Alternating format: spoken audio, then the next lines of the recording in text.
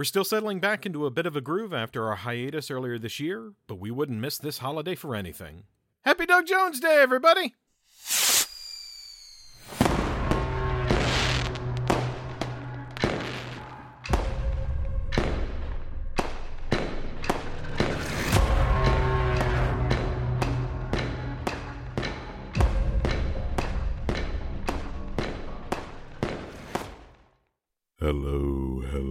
Hello, and welcome to a very special episode of the Scary Stuff Podcast. This is Eric Dillinger, and I am wishing a very, very happy Doug Jones Day to co-hosts Nick Leamy. Why, hello. And Jacob Jones Goldstein. I am the visitor. Oh, won't you take me inside? So that was my number one question. All right, enough of the Darkling voice, because no one's going to know why we're doing that. Because nobody's seen this movie. Zero chance. Actually, you know what? This is the movie where somebody's going to say, oh, I remember that movie as a kid, and I always couldn't figure out what it was. That's what we're going for here. I totally saw this. Did you? I totally saw this. Yes. Of course you did. Oh, this is going to be good. It's funny because it was very clear. But it was on basic cable. Yeah, USA. How did you demean yourself? You were slumming it. But no, it's funny because it's one of those things where very spoiled now. You know, we cut the cable, so all I watch is streaming now. So anything I watch in the beginning. Period. You know, it might have commercials gone like on Hulu or something, but you know, I'm watching it from the beginning. And it was funny watching this because it was very clear to me. I'm like, this is a memory of network television, like USA, where I came in somewhere in the middle your or toward credit the end. union that we watched this on. Yeah, it was exactly right. Somewhere towards the end, it suddenly clicked. Like I was watching, like this is new. Oh God, I've seen this. I've got the commercial for it. It's on YouTube, so I've got the little USA bumper. Yeah. I saw the ad too. It was funny watching it too because it was very clear where all the commercials went. Like I was like, this is a TV movie. But yeah, so before we end the film, happy Doug Jones Day, everybody. Happy Doug Jones Day. Happy Doug Jones. Woo. This is our fourth one, right? Fourth annual. Woo! And like I mentioned before, we talked in our Spookies episode about, you know, the kind of miserable shenanigans we've all had going on for the first chunk of 2023, but talking about happy things I had to look forward to. And one of the things that kind of got me out of my funk legitimately was, oh shit, Doug Jones Day is coming up. I don't want to miss Doug Jones Day. And not just because of it was my turn. It's become our little thing. This is our fourth year doing it. And yeah, I was like, oh shit, I guess I better get around to watching that movie I picked. Because I had pretty well decided on this sight unseen, but I did want to see it before I confirmed it. And then I saw it and said, oh yeah. So, on the off chance this is your first Doug Jones Day episode, so just real quick context. So, this goes back to our fourth episode where we covered Mike Flanagan movies. His very first major horror features, a movie called Absentia. Doug Jones showed up to work for one day on that film. That day was June 30th of its respective year. Mike Flanagan christened that Doug Jones Day. Jake said in the episode, all right, well, we'll celebrate Doug Jones Day going forward. And so we have. Every year. And kind of landed on a rotating selection of who's picking. So year one, I ended up picking Night Angel. Year two, Jake picked Legion. And year three, Nick picked Hocus Pocus. Oh God, that means Jake's next, isn't he? Means Jake's next. Ooh. Oh. I am next. No. Gonna have to see if I can find something else that's Legion dumb. I'm going to be very curious. I'm willing to bet I can guess at least 50-50 what Jake's going to pick. And then if it comes back around to Nick, I'd be willing to bet I can guess what Nick's pick will be, but we'll see. Challenge accepted. See, now I want to try and subvert your guess. Oh, do it. Eric is playing mind games with us. He's like, Jake's going to pick this. I don't want him to pick that, so I'm going to say he's going to pick this. And he's dumb enough to not pick that then. Well, because here's the thing. Jake tends to go for the good movies when he can. I mean, yes. Aside from Legion. I very much believe that, yes. And pretty much when you look at Doug Jones, God bless him, we absolutely love Doug Jones. That's part of the fun about doing this is, you know, he's such a beloved actor and he's in so much fun stuff. But if you look at the horror oeuvre of Doug Jones that's left, I'm pretty sure he's either going to go Hellboy 2 or Mimic. He's totally going to go Mimic. They are on the table. And I'm 75% it'd be Mimic because I don't know how much Jake dug Mimic, but Mimic has Charles S. Dutton. It doesn't really matter because Charles S. Dutton's in right. Mimic. So. Which is why I picked Legion. Yes. It's so every third Doug Jones Day is a leap Doug Jones Day, which is Charles S. Dutton. See, every 3 years they coincide. Jake chose Legion, then he chose Mimic, then he chose Rock. Good luck finding Rock. Good old Rock. Nothing beats Rock. No Rock. No There's Rock. some episodes of Rock out there, but I can't find a whole You season. might find a random one on YouTube, but try and find it on DVD or streaming, and it might as well not exist. Yeah, I'll go digging. I've been Yeah. digging for a lot of stuff lately, so maybe I'll go poking around for it. Hence, the Darkling. Whenever we go to to conventions, there's always some guy there selling, bootleg DVDs or whatever. I always look for Rock, and I've asked on occasion, they're like, Rock, what the hell are you talking about? Like, Ugh. motherfucker, you have ads from 1968 bundled here, and you don't know what Rock is? Go fuck yourself. Just want a home with a semi-detached wall.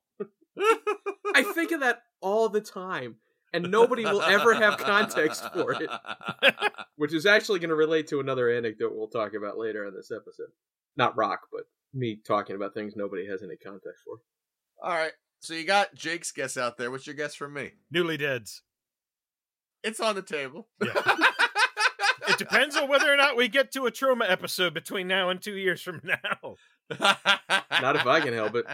If we have, you might pick something else. If we haven't, I bet money you're going Newly Deads.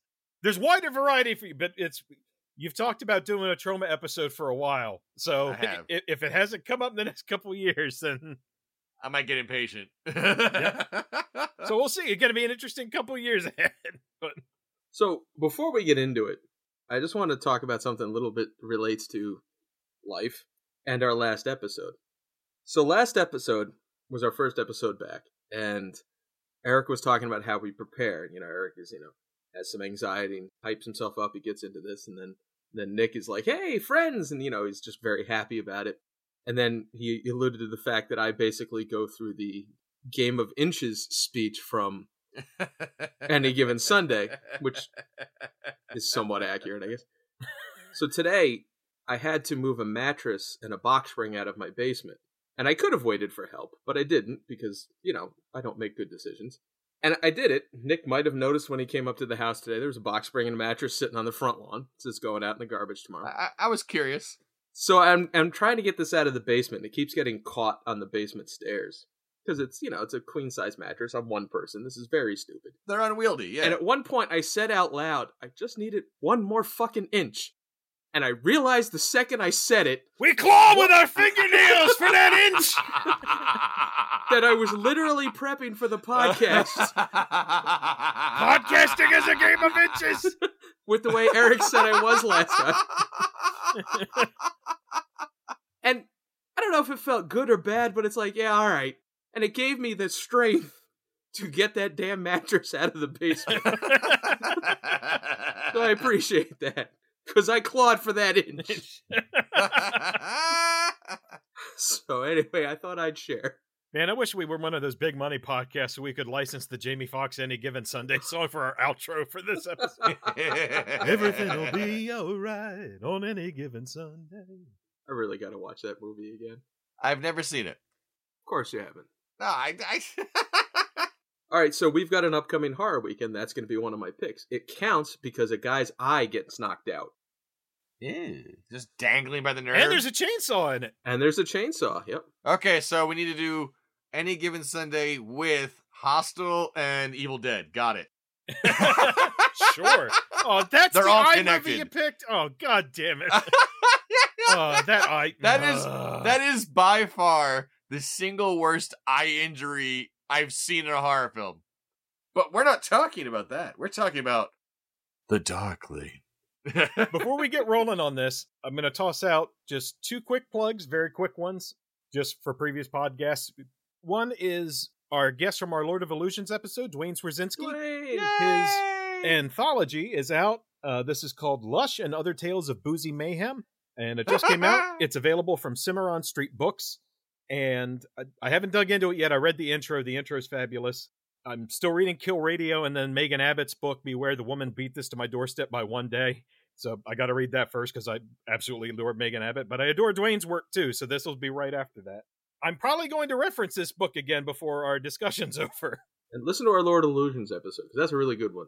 That was a really good one. Go check it out. That's our November 2022 episode. So yeah, we had such a fantastic time with Dwayne. So yeah, please go check that out. And the other one I wanted to mention too is a podcast we've mentioned before, but it's Friends Till the End, which is the podcast hosted by Erica Henderson, who's a fabulous comic creator. She came on and talked about The Dream Child with us in our Nightmare on Elm Street series, but she hosts that alongside Benito Sereno and Matt Wilson. They're doing episode-by-episode reviews of the Chucky series, but now that they're waiting for Chucky Season 3 to start, every month they're reviewing a killer doll movie. They just did Dolly Dearest. I was been listening to their Dolly Dearest episode on walks. It's terrific. They did the first Puppet Master. They've done Megan. I mentioned that because A, it's a fabulous podcast, and I really want folks to check it out. All the hosts are great. But also, killer doll movies might come up in just a little bit. I just wanted to throw those two plugs out because they will probably get referenced again when we get into the movie itself to one degree or another. While we're plugging stuff, I just want to toss this one out there because it's kind of random. It has nothing to do with anything, but I don't listen to a lot of other podcasts. I just haven't had much time lately, but one I always listen to is a Sixers podcast called You Know Ball. Yeah. Hosted by Trill Bro Dude and Sam Sheehan. It's just a fun basketball podcast. Hold on. Just to clarify, did you say that one guy's last name is Bro Dude? His handle is Trill Bro Dude. It's his handle. Okay. I was going to say, is that a family name? I think his real name is Porter, but I don't care. Bro Dude. Okay, cool. It's a Twitter thing. But anyway, it's a good Sixers podcast, but if you listen, like right around now, this is coming out in the end of June, but if you go back and listen to the ones from May, progressively, that they have guests and friends on that are like Brooklyn fans and Sixers fans, obviously, and then Celtics fans. And just the level of disillusionment over the course of this month as these teams get knocked out by each other in the playoffs is just really entertaining to listen to if you're into, other people's misery and the humor that goes along with it. And he has a Patreon, which I also support. That's, a lot of fun. So half the podcast is public and half is Patreon. And if kick them a few bucks if you like it to listen to the Patreon because it's worth it. Because inevitably, like 2 minutes in, it's like we're up behind the Patreon wall, right? And then gloves off, just unload. So anyway, since we were talking about things like Hostel, the last couple of months on this podcast have just been this ongoing misery of disillusionment and black, soulless pain of sports. So I figured those two things went hand in hand. Anyway, moving on. No, it's happening. All right, so the Darkling. Okay, right at the top, if you haven't seen this, don't worry. We're going to walk you through it, plot point by plot point, because unless you were watching the USA Network in the year 2000, which, Nick, it seems you did. So I did. Other than that, we're going to walk you through it because this is pretty difficult to track down. As of us recording this, it's not streaming anywhere. There is a version, I think, on YouTube that is in German. And I don't mean subbed, I mean dubbed in German. Shit, I should have watched that one. There is an official, I think it's official, a DVD release that I picked up. So this is a Region 2 DVD? I think I saw that on Amazon. You can get it. Prism Leisure is there. So this is what I picked up. So it's not surprising that it's hard to find because the writing and the quality, it's a low budget made for TV movie and it feels like it. That being said, and all of that being completely true, the sheer acting power they wasted on this film is mind-boggling. Dear God! I mean, they got some heavy hitters here, which I'll get into when we do production. But it's like I'm watching this film going, how the hell are these people giving me this? Well, only one of them was a heavy hitter at the time. I don't care. I do not care because I know who they become and I know what they're capable of. And I got So none you're of mad it. for them in the past. No! So Go ahead, Eric. He's baiting me and I'm taking it. well, so funnily enough, spinning out of that, like the main heavy hitter, and on this DVD I've got right at the top, it says Oscar winner F. Murray Abraham. Right. But I mention it because on the back it says, refers to his character of Bruno Rubin, and then it says in parentheses, F. Murray Abraham, Finding Forrester. This might be the first DVD release that doesn't say Amadeus. It says Finding Forrester. That's a fascinating choice. And this would have been like, and we fucking love F. Murray Abraham. We talked about, him when we did our Moon Knight review because he voiced Khonshu in that. But yeah, this was a bit of a down period for F. Murray. When was Star Trek Insurrection? So that was, First Contact was 98. Was Insurrection 2000? I don't recall. I can't remember. So this would have been circa Star Trek Insurrection was 98. But Finding Forrester was in 2000.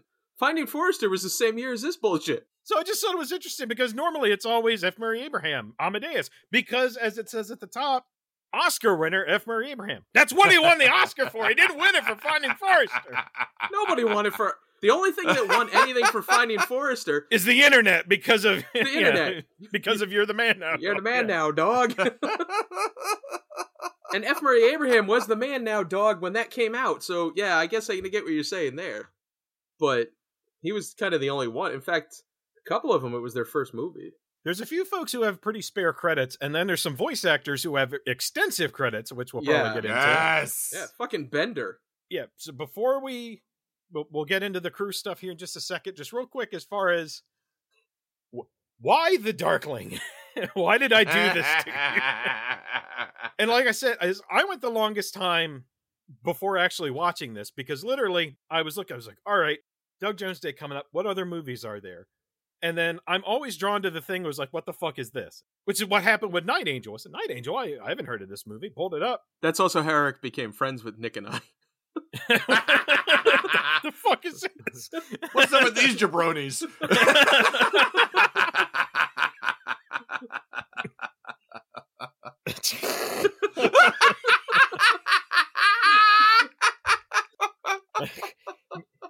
Me peering over the cash register at Borders, squinting at you guys and tilting my head. What's going on back there? So I saw this movie on Doug Jones IMDb for The Darkling and clicked on it. And I literally didn't even scroll down. Literally. Right at the top, I saw 3 names, which we'll get to in just a second because Nick's going to do the crew rundown. And they were 3 names I recognized, well, sort of. And I said, what? And then said, I got to track this movie down. And I did. And then I watched it. And so imagine you're me, which I know is a horrifying thought, but just go with me for just a second. Just imagine you're me. You're 1/3 of a horror movie podcast. You've done several Doug Jones horror movies. You have a pretty good idea when it comes to horror, the kind of roles that Doug Jones tends to get. A lot of beastie, a lot of creature roles, a lot of makeup. Hell, his biggest role at the moment is, wearing a shit ton of makeup as Saru on Star Trek Discovery. So, a little bit of what Doug Jones's niche tends to be. So if you find a horror movie and you see Doug Jones is in it, and you see Doug Jones is credited as Shadow Master, you think, well, shit. Hell yeah. Hey, that sounds like it's like you think like, oh, is it like the Shadow King in the X-Men where they keep him in a fucking jar or some shit? Or it's like that sounds. Oh, he's gonna be like the demon dude, maybe from Ouija, Origin of Evil. There's got to be some nifty makeup involved. Doug Jones, Shadow Master. Oh man. So bear that in mind when we get to what Doug Jones's role in this movie actually is. And what, quote, Shadow Master entails. Because I thought, that sounds badass. It decidedly is not. Nope. I was telling my wife beforehand what movie we were doing. She said, I'd never heard of that. And I kind of gave her the basic plot. She said, that sounds kind of interesting. Doug Jones is in this. Oh, I love Doug Jones. I'm like, well, she said, what does he play? And I was like, I a guy, sort of. So I had an event I went to this weekend. So I was short on time for prep. So I had to sneak the movie in like Thursday night. And based on the timing, because I initially convinced my wife Hannah to watch it. And based on the timing, like, I can't do that, because we can't put it on the TV with the kids around, And so I'm just going to, I know, right? I didn't know the time. In hindsight, right. So I'll just, put my headphones in and I'll sneak this in while they're up and about still. And then we can move forward with everything. And then I got to the end of it and I just looked there and said, you didn't miss anything. I saved you in this one. We're all good. Depends on how handsome you find Aidan Guillen to be. Because... Fair. Quite. Yeah, he's very handsome. But it's like, if you Google this Not movie... as handsome as F. Murray Abraham in a turtleneck, though. Because the red turtle. We're going to get to the red turtleneck. But, no, like, if you Google this movie, there's not a ton out there. There ain't shit. Some stuff. I found there's a couple Variety articles where, like, this was part of a push by the USA Network to do... like multiple TV movies. I read that same article, the Variety article. There's two Variety ones. There's one from 1999. There's one from 2000. Yeah. About their big push. One of them's off because one of them says that the main character of the movie is a stockbroker. Yeah, it says, and the Darkling about a stockbroker who sells his soul to the devil, which is not this. See, the problem is that that's a description of this film for someone who's only watched the first 5-10 minutes. Well, it's a description of that movie with Al Pacino and... Devil's Advocate? Oh, I love that movie. But you're right, that's more accurate of a description for that one. I guess he was a lawyer. He's a lawyer in that. But yeah, it's even close. It's better than what Aidan Guillen's... well, what his paid job is at the start of this movie, and then what his paid job becomes. Neither of those are closer to stockbroker than lawyer. No. Nope. Yeah, no. If you like Aidan Guillen, if you Google this, he's got a lot of fan pages. And there are stills from this movie on there. So if you find Aidan Guillen to be, handsy, there's a lot of him being handsy in this film. Well, so let me throw this out there before we really get into it. I liked it. Did you? It was okay. I enjoyed this film. I did not hate it. It goes off the rails in the second half once... Okay, it's fucking spoilers. Yeah. Once F. Murray Abraham dies, the rest of the movie is just kind of okay. But all the stuff with F. Murray Abraham and Littlefinger, I just really enjoyed it. I found the first half of this movie really engrossing and really kind of entertaining. And then the second half, it wasn't bad. Like, I liked the ending. A little, trippy, but I liked kind of what they did with it. But it was fun. It was, silly TV fluff, but I didn't hate it. I kind of enjoyed it. Which felt like an upset. Watching F. Murray Abraham read the phone book would be entertaining to some people. Yeah, that's a given for starters. I mean, I have a deep love of him. So I enjoyed it when he's on screen, absolutely. And honestly, I thought any scene with the actual Darkling involved was a lot of fun. I just liked... I like that kind of, poisonous, dark tone that just kind of drools from... Oh, man. I'm a big fan of that. And we'll get more to that later. But no, you're right. The movie has some fun bits, but it feels very much like the shadow of a good film. For sure. But, just think about, the scene where F. Murray Abraham and Carcetti's eyes meet across a crowded party. That's the most romantic thing we've seen on this podcast in a long time. And it goes into super slow motion, complete with a gout of flame coming up behind Aidan Guillen. That was the best, meet cute at a party since Mortuary Collection. This is the best eyes across a party since that. And nobody's dick explodes in this one, so, I've been thinking about, experimenting with video stuff, maybe, making, video ads for the pod, little snippets that we could put on Instagram or something. I'll have to cut that scene and set it to Find You in the Fall from Mortuary Collection. I would love that so much. I might be the only one who loved it, but I'd love it. Alone in the summertime. Oh, sorry. I love that. But yeah, the meet cute ranks. This was pretty high for me. All right, I'm glad you guys didn't hate it. So that's good. Good. Nope, didn't hate it. Spent too much time trying to figure out the theme song, but if it was a real song or not, it's not. Yeah, I was so excited when you came in singing those lyrics because I know if nothing else, Jake's gonna be like me, and he had that goddamn song stuck in my head. I did. because they sing it. I meant to go back and count, but literally, no joke, I would bet money it's almost 10 times. It's so many times. That's on the low side. I would take the over on that. It fucking starts with F. Murray Abraham just singing it to himself in the car. This song is sung by at least 4 different characters in the course of the film, maybe 5. And the Darkling alone sings it like 5 times. Near as you can tell, it's written by Daniel Keogh. Keogh? I don't know. It's Keough. Yeah, Danny Keogh. I don't know if he wrote. I know he sings it on the opening credits version. Yeah, I think he wrote it based on I couldn't find a lot, but I found some. And he was a songwriter and he was a performer at the time. He's interesting. He was an interesting dude. He was Lisa Marie Presley's first husband from 88 to 94.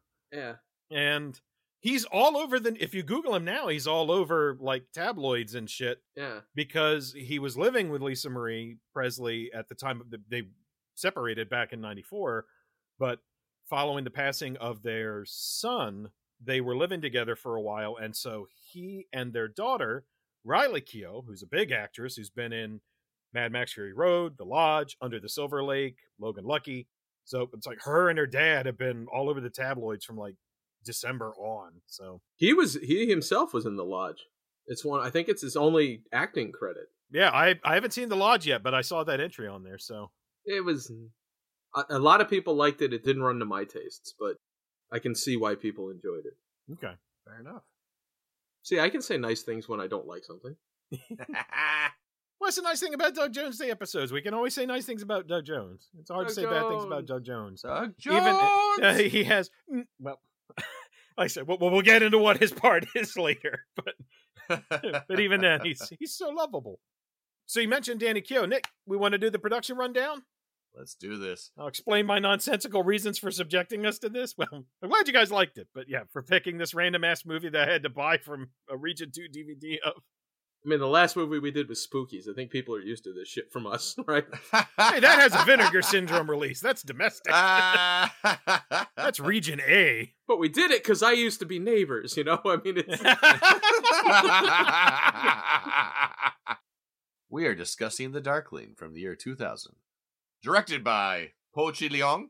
Yes. Who also worked on Immortality, The Jade Pendant, Baby Blues, Cabin by the Lake, and Return to the Cabin by the Lake. And I'm sure there's something else in there you liked, isn't there? So when I saw Po Chi Leong's name, I said, wait, I know that name. That's the dude who directed Hong Kong 1941 with Chow Yun-fat.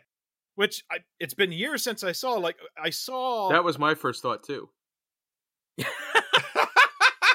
You've almost certainly seen the box art for it because we had it at Borders. It was in the DVD section. But I saw it before that.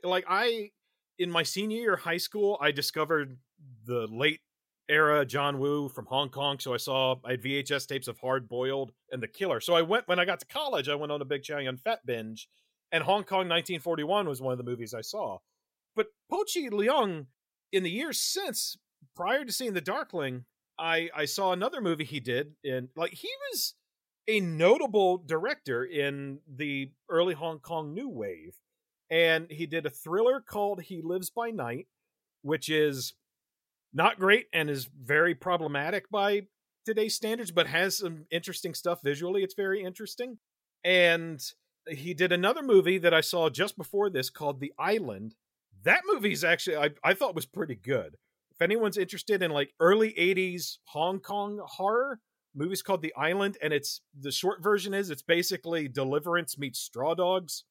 That oh my does not sound like a good time. No, it's not as arduous as the plot summary implies, but it does get rough at points. But I did think it was a legitimately interesting film. He did another movie that Nick mentioned called Baby Blues, which is more recent, which I saw, which is a killer doll movie from 2013. Who fucking boy, this movie. Oh God, just go watch the trailer for Baby Blues. It shows all the best parts of the film, but oh my fucking God, I can't wait to do that movie someday on this podcast. Oh my God. Every time you say The Killer, I just want to fall to my knees and go, Mickey Mouse. Nice! But yeah, and also randomly, I've been on a Choi Hawk kick lately, just in my free time. And watching early Choi Hawk films, like I watched Choi Hawk's movie Dangerous Encounters of the First Kind. Po Chi Long is fucking in that. Nice. There's a bunch of cops in it, and like a lot of the cops are his director buddies. Po Chi Long is one of them. And conversely, I think Choi Hawk is in some of Po Chi Long's early films. So Po Chi Long is not a like enormous director of the Hong Kong New Wave, but he is a notable one. And yeah, then came to America like a year or two before The Darkling, did a movie called The Wisdom of Crocodiles, which is a Jude Law vampire film, which I guess is actually somewhat known. It's also known by the name Immortality. Boy, I'd have stuck with The Wisdom of Crocodiles. God damn. I know, fun title, right? And he did Cabin by the Lake, and that one was, I think, another TV movie, and that's Judd Nelson is like a killer. But anyway, so when I saw Po Chi Long, again, when I pulled up IMDb, I didn't need to scroll down, because right at the top were the director and the two writers Nick's about to get to, and I went, wait, fucking seriously? So yeah, Po Chi Long was one of them. I was like, wait, what? And as you said, this movie had two writers. The first was P.G. Sturges, who I believe only wrote The Host, or Host. / Virtual Obsession, which is apparently directed by Mick Garris, our resident Kool-Aid man. Oh, yeah. But no, P.G. Sturges is Preston Sturges Jr. He's the son of Preston Sturges. I was, wait, what? So Preston Sturges Jr. wrote this. And like you said, it's one of only 2 credits. Preston Sturges, I had never seen any Preston Sturges movies until a few years ago, maybe like 7-8 years ago. Friend of the pod, Anna, gave me The Lady Eve, and I watched it, and all of a sudden went right through his entire filmography. And it's just some of my favorite comedies of all time. I love Preston Sturges. And I kind of wish I hadn't seen the P.G. Sturges or Preston Sturges Jr. credit on IMDb, because in the movie, when the opening credits come up, he's credited as Preston Sturges. Mm-hmm. That would have been confusing. I would have done a fucking spit take. It's like, wait. Was this some lost fucking Preston Sturges script? Like, after he did The Beautiful Blonde from Bashful Bend, he just said, fuck this comedy shit, I'm going to do a horror movie about some Faustian pact of a car mechanic? What? It's a remake of Hail the Conquering Hero, you know. Oh, yeah. Which brings us to our second writer, Dario Scardapane. Yes. Who's done mostly TV work, including the Punisher series, Tom Clancy's Jack Ryan, and Dominion! There it is. Yep. I actually had a production note because I saw you wrote an episode of Dominion. Like, we're bringing it back to Legion, god damn it. I knew I had to. I knew it had to be said.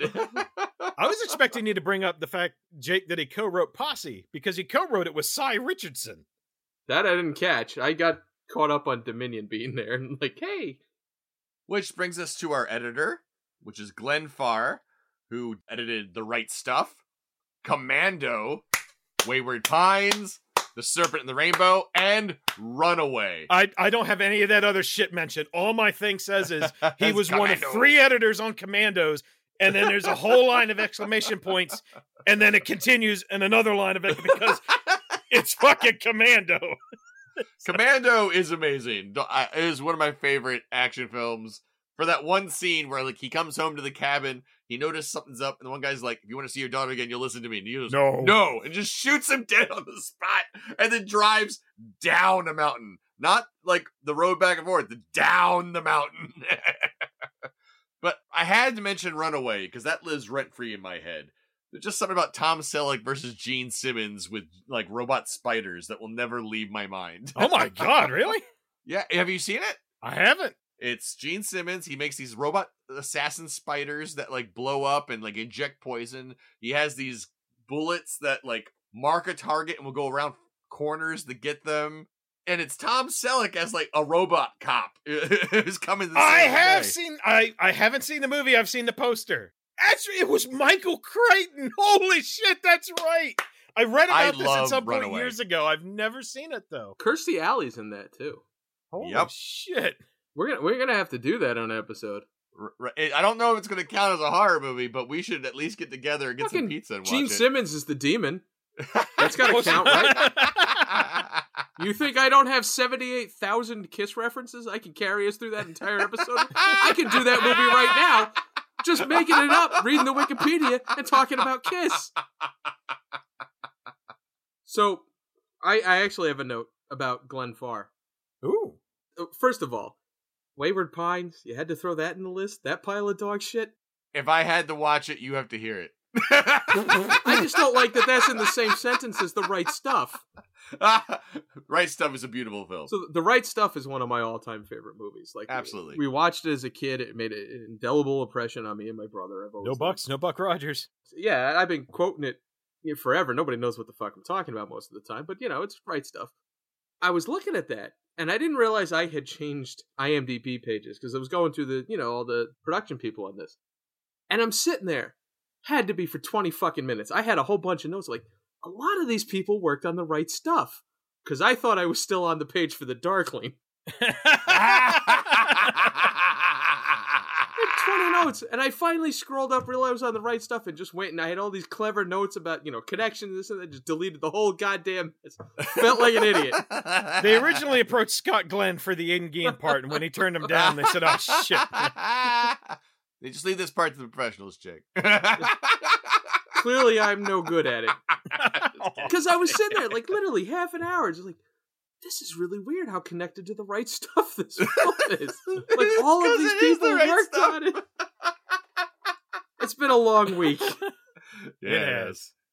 Which brings us to our costume designer, who also worked on Castle Rock, Grimm, Scream 2, and Firestarter 2 Rekindled. Yes. Which comes up a lot. Also The Guest, the Adam Wingard film, and Simon Barron wrote it with Dan Stevens, The Guest. 46 episodes of Breaking Bad. And also, again, because Jake and I are comic nuts, Kathleen DeTore was the costume designer on the pilot of Vertigo's Scalped when they tried to adapt it into an FX series, but it didn't end up going to series. Huh. But they did make a pilot of it, the Jason Aaron series for Vertigo. Yeah, I remember Scalped. I never read it, but I remember it. That's interesting. Yeah. I didn't even know they made a pilot, or maybe just a pilot. Didn't end up going to series, but yeah. Huh. So yeah, she has some fun credits. So, of course, I was fascinated by the casting choices here. So I had to go into the casting directors. There were 4 of them. So we had Erica Arvold, who did casting for They, Them, Harriet, and Lincoln. And we have casting by Jeff Johnson, who worked on Yellowstone, Hereditary. Oh, shit. Haunt, John Carter, High School Musical, and Firestarter 2 Rekindled. Oh, perfect. Randomly, one of those is Canadian. Haunt is Canadian, isn't it? I'm almost certain. I thought it was Scottish. Haunt? I've seen the poster for Haunt. I haven't actually seen it, so I don't know. The poster has almost nothing to do with the movie. I'm just glad we got 2 connections to Firestarter 2 Rekindled. That's fucking great. Well, I'm not done yet. Oh. I must be thinking of a different movie, but there was... it's going to bother me now. Are you thinking Hellfest or Bloodfest? Which one? Shut up. Oh, I'm going to get to that, too. So you make one mistake. Casting also by Mia Levinson, who worked on House of Wax, George of the Jungle, and Dragon, the Bruce Lee story. Wow. And finally, I have casting by Katrin McGregor, who worked on Halloween 5, Revenge of Michael Myers, The White Sheep, and Firestarter 2, The Rekindled. Seems like a theme.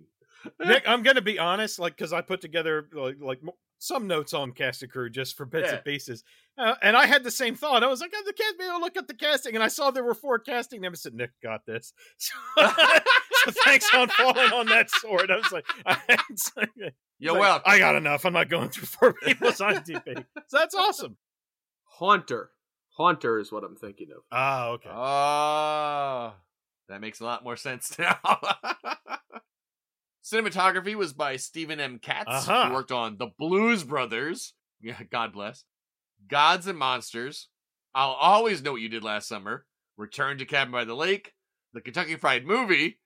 And Nice Girls Don't Explode, which lives rent-free in my head. I've seen that movie. I've shown it to Hannah. It's amazing. I will say one Nick left out, just because there might be some people listening to this who would want me to mention this. It's a movie I had heard of for years and hadn't seen it until recently, to my shame, but now I've seen it. Messiah of Evil. Holy shit, we need to do that movie at some point. Really? Yes. It's by, oh God, I'm doing off the top of my head. It's William Hoyk and Gloria Katz. Apologies if I'm messing their names up. Most folks would know them as either the writer-directors of Howard the Duck Nice. or the writers of American Graffiti. Oh, But nice. They went to school with, I believe they were at the same school as, George Lucas, Coppola, all those folks. This was a horror movie they did. I guess it's very divisive. I fucking loved it. Nick, I think you would really enjoy it. I'm excited. We should do it. Music by Frankie Blue, who also worked on Prom Night, I Kissed a Vampire, Frankenhood, Return to Cabin by the Lake, comes up a lot, Yep. and Dark Prince, The True Story of Dracula. The project manager for special makeup effects was Jessica Hubner. Ooh, that's a deep cut. That's a new title for you. You haven't busted that one out before. Well, I felt this movie required two individuals. One for the special makeup effects and one for the animatronics. Ding, ding, ding. The special makeup effects, though, was Jessica Hubner, who worked on Seed of Chucky, Bones, Beneath Loch Ness, Scary Movie 2, Vampire in Brooklyn, The Addams Family, and Star Crystal. Star Crystal! I thought you liked that. Alright, now this is where I'm gonna gush a bit. So, real quick, before you get started, back in our Hocus Pocus episode, there's a certain someone we went over, and I mentioned that there was connections between this person and what we were probably going to do for Doug Jones Day. This is who I was referring to. Nice. Before we get into this, I've got a deep cut on the production, too. What? Catering was done by the Pig Boys. Pig Boys, Inc. is Utah's premier mobile catering service. Just thought I'd throw that out there. They're no longer in business. I looked them up. So now we've got the community connection and the catering connection. Okay. Oh, we'll do the community connection. You got 2 bits you got to do. Well, no, I was watching the credits and it's catering by the Pig Boys, and I'm like, well, shit, I got to look that up. And we'll talk about why I knew it was filmed in Utah a little bit later. The animatronic effects designer and supervisor is Tony Gardner. And hats off to him, because I'm about to rant on what this man has worked on. We have Cult of, Curse of, and Seed of Chucky, Hocus Pocus 1 and 2, Zombieland 1 and 2, They Them, Old, Freaky, Hellfest, Nice! The Mist, Clown, Movie 43. Wait, now Hellfest is the good one, right? I don't even remember. That's how much we You destroyed the names. I don't remember. The names don't have meaning anymore.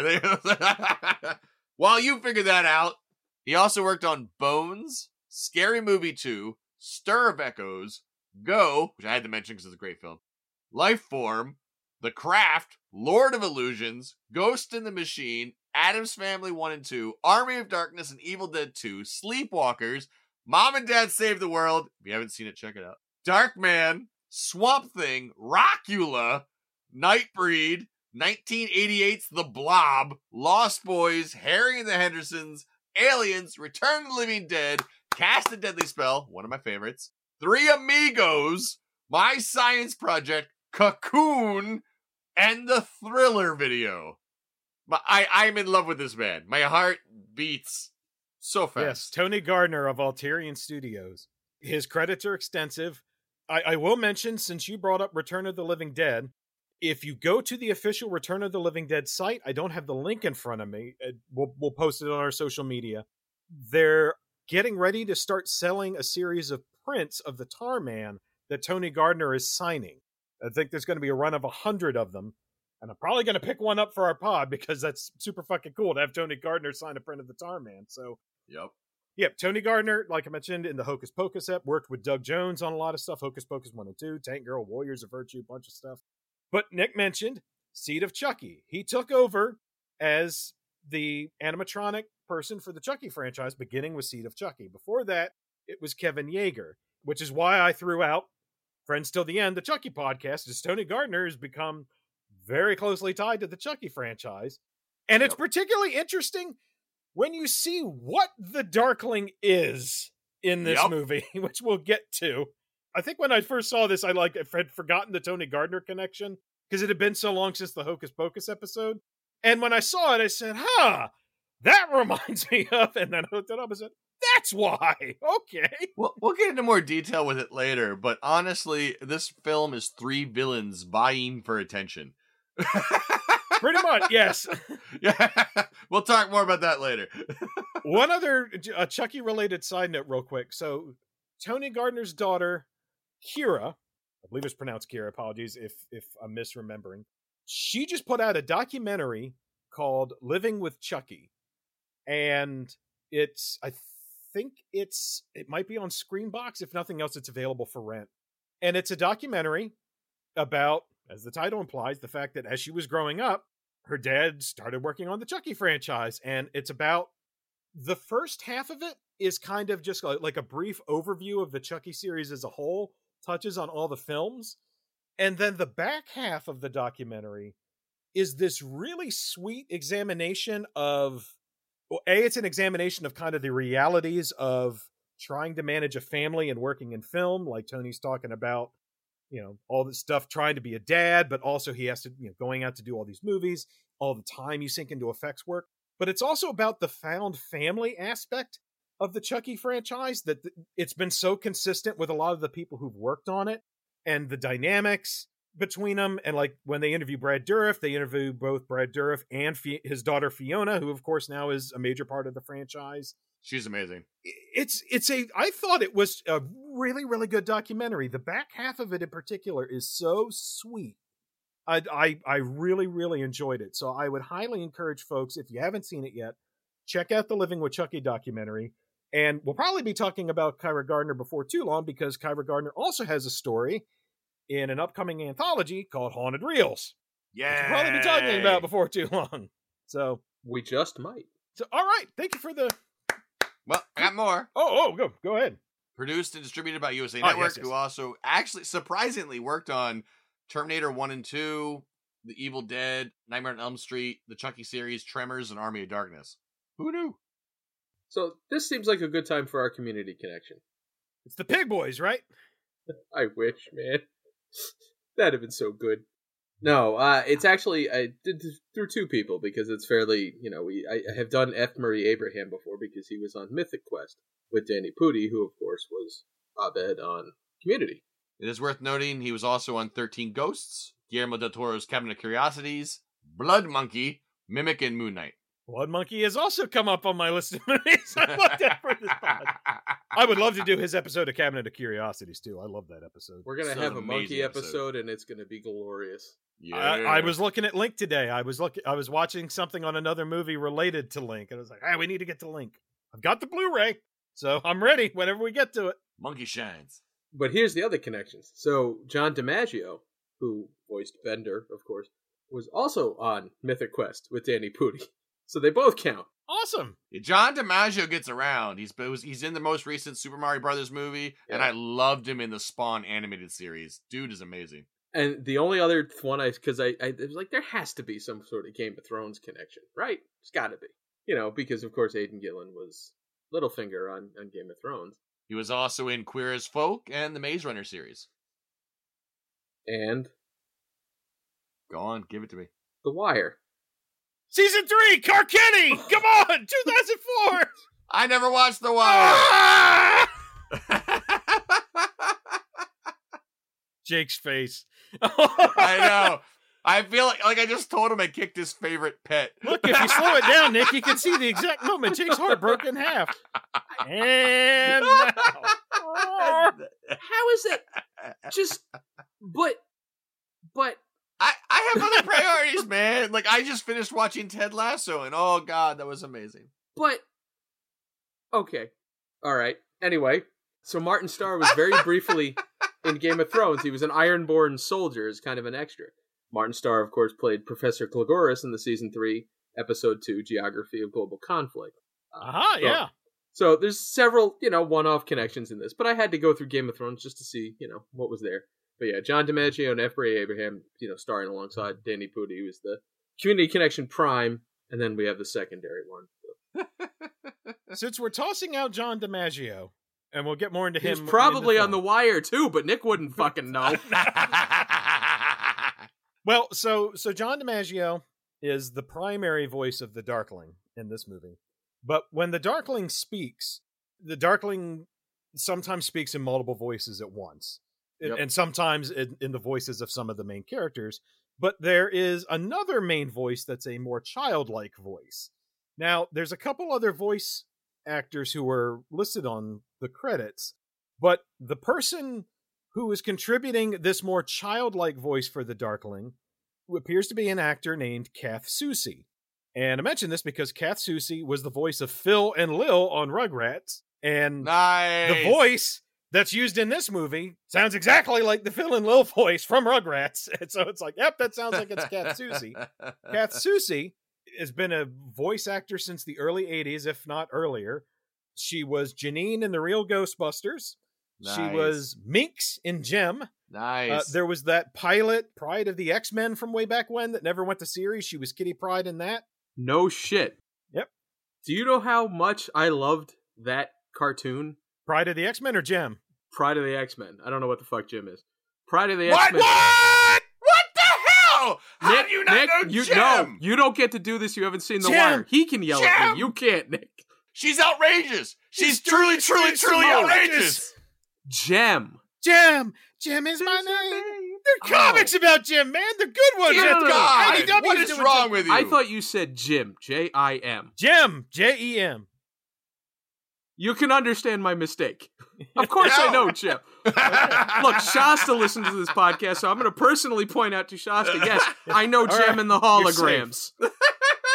I thought it was some fucking Nickelodeon thing called Jim. How the hell would I know? Or some made-up fucking dinosaur cartoon. X-Men, X-Men, this is the day. That was the theme song. It was awesome. Coming your way. All right, little aside, because when the fuck else am I going to ever do? That originally aired unannounced on a Sunday morning cartoon. Sunday morning, not even Saturday morning. Sunday morning, when they showed Spider-Man and His Amazing Friends. This would have been probably when I was in 7th grade. And I was up watching it, and they said, next up, Pride of the X-Men. And I have never in my life moved so fast to get a videotape into the VCR to tape this, because we didn't know what it was. We didn't know it was coming. And all of a sudden, there it was, like a miracle, like a star over Bethlehem, was an X-Men cartoon. And it was like one of the... For 25 glorious minutes. Looked good, too, for the time. It looked good. Wolverine was Australian for some reason. And I have been quoting it forever because Nobody Moves the Blob is from that. And I say that to my cats all the time. And they don't know what I'm talking about. Or maybe they do. It's hard to tell with cats. But yeah, so that, like, the two fastest I have ever moved in my life was putting that DVD in, and then when a dolphin surfaced in front of me down in North Carolina, and I thought it was a shark. And I don't remember getting from the way out in the water to the beach. I just know that I was here, and then I was there. It was the same thing when the Pride of the X-Men said, no, up next. So anyway, nothing to do with anything, but holy shit. Jake, did the Pride of the X-Men thing make you happy? It did, yes. Okay, good. Because one to go. Kath Soucie, who voice actor I was just talking about, was the voice of not one but two, Casey and Heather, from 50 episodes of Denver the motherfucking dinosaur. Nope. Yes. That cartoon was real. It was real. This is what we call a shared hallucination. No. Possibly gaslighting. I was so hoping she was going to be in the Mighty Orbots too, but god damn it, she wasn't on Yes! there. I was so desperately hoping Nobody you'd say was. the Mighty Orbots. 2 characters recurring every episode. Mm-hmm. Oh my god. We argue about cartoons a lot on this podcast for horror movies. Like I've said before, straight white men arguing about cartoons. Where else on the internet? All right. Why don't I just get through the other actors' past experiences real quick? Sure. So we have Charlotte Avenel, who is the photographer girlfriend in this. She's played by Lisa Lindy from Pacific Blue and about 170 episodes of Days of Our Lives. This was her first movie. Yep. Then we have Marla Obold, the wife. She's played by Nina, I apologize for pronunciation, Simasco, who I have a special place in my heart for. I've always had a little crush for. She's from Airheads, The Hatred, The Haunting of Molly Hartley, Tales from the Crypt, and Wild Orchid 2, which I saw when I was 13. Oh, that would do it. And that is too young to watch that movie. That would do it. That would do it. Or is it just the right age? Nick learned some stuff that day. God damn. I didn't look up her IMDb, so I didn't know how extensive her IMDb was. I've seen most of those movies, so okay. I've always loved her. I bet. Especially if you saw her at 13. Ask me about Risky Business sometime. And why I like trains. We also have Casey the daughter. Casey the daughter is played by Sky McCall Bartusiak from Storm of the Century. Firestarter 2 Rekindled. Told you bring it around. So we're again. gonna do Firestarter 2 Rekindled, and he's just gonna go We through got and it just at keep this talking point. about the Darkling. Boogeyman, which I really like the ending on, but I think we talked about that. And Lost. It's a new one coming out. I think it's separate though. That one they keep saying is like inspired by Stephen King, and I don't remember the first Boogeyman doing that. Yeah, it's So- from the Night Shift story, I think. But you know, the appropriate thing, I'll throw this out there real quick, is I haven't seen Firestarter or Firestarter 2 Rekindled or the new ones. Did you at least see the Prodigy video? But I really want to see Firestarter. You know why? Because it's directed by Mark Lester, who directed the greatest movie of all time, which is Commando. So Firestarter, if we ever do a Stephen King thing, telling you right now what my pick is. That's fair. That's fair. All right, and real quick, we have two more. Baron, the voodoo practitioner, who is played by Todd Bridges. Yes. You might know from Different Strokes, Monsters on Main Street, and The Damned. And of course, the man, the myth, the legend, playing the shadows in this is Doug fucking Jones. And what else has he been in? From Hocus Pocus 1 and 2, Ouija, The Origin of Evil, Absentia, Legion, Doom, and Night Angel. Yay. You know, he's getting an action figure. The Toonie Terrors that NECA puts out. Mm-hmm. NECA, NECA, and ICA, something like that. And they're putting out his Hocus Pocus character, whose name just shot out of my head like a cannon. Billy Butcher's, yeah. So you too can own a Doug Jones action figure. Oh, that's awesome. We'll have to get one. As well you should. Yeah, that's fabulous. And yeah, it's, again, we love Doug Jones here. You know, seems like everyone who's worked with him has glowing things to say about him. Worth noting, again, when we get to what his role is in this movie, keep in mind, I don't know how he got his name in the opening titles of this movie, and he gets credit over Todd Bridges. Yeah. Just bear that in mind when we get to what Doug Jones's role in this movie is. It's not bad, but you'll understand when we get to what, again, Shadow Master really entails. Yeah. Alrighty. So I guess we ought to talk about the actual movie, maybe. Just a little bit. Just a little bit. I've got kind of a plot walkthrough, and so, yeah, just because folks haven't seen this. And Randy, friend of the pod, will be very happy. yeah, Randy, you don't need to track down a Region 2 DVD that's in PAL format instead of NTSC. He'll track it down beforehand, get to this part in the podcast, be like, God damn it. I'm not sure Randy has ever watched anything we do. Friend of the podcast, always does though, so he might need a borrow. Oh yeah, I'll hook you up, Fred. So yeah, again, that's why we're doing this. Really, is this one's actually tricky to kind of nail down, at least as of this recording. Who knows if that'll change later? But I guess what we'll toss out at the top, like I said, you guys liked it, you know, to varying degrees. Yeah, I thought it was fun. And what I'll say is, like, I don't know if I would recommend anyone go looking for it. No. But if you're like me and you see Po Chi Long, Dario Scarpadane, and Preston Sturgis's fucking kid did a movie together, of course, and you go, gotta holy watch shit, like, yeah, you gotta. So, I mean, I'm never gonna say don't watch a movie with F. Murray Abraham in it. So Right. No, he's got some fun. Well, especially when we get to the turtleneck. But first things He's first. so fun in this. He's not quite the first thing we see in this movie. He's almost the first thing we see. The first thing we see is a montage of purple curtains. Get used to seeing these fucking curtains. And get used to hearing the song that plays over the top, which I assume is just called The Visitor. Near as I could find, it's just called The Visitor. When it starts, it's being sung by Danny Keough, and it's just playing, I'm a visitor, I take you for a ride. Sure, we're all probably going to end up singing that fucking thing, because again, it's incessant. It's a significant recurring thing throughout the movie.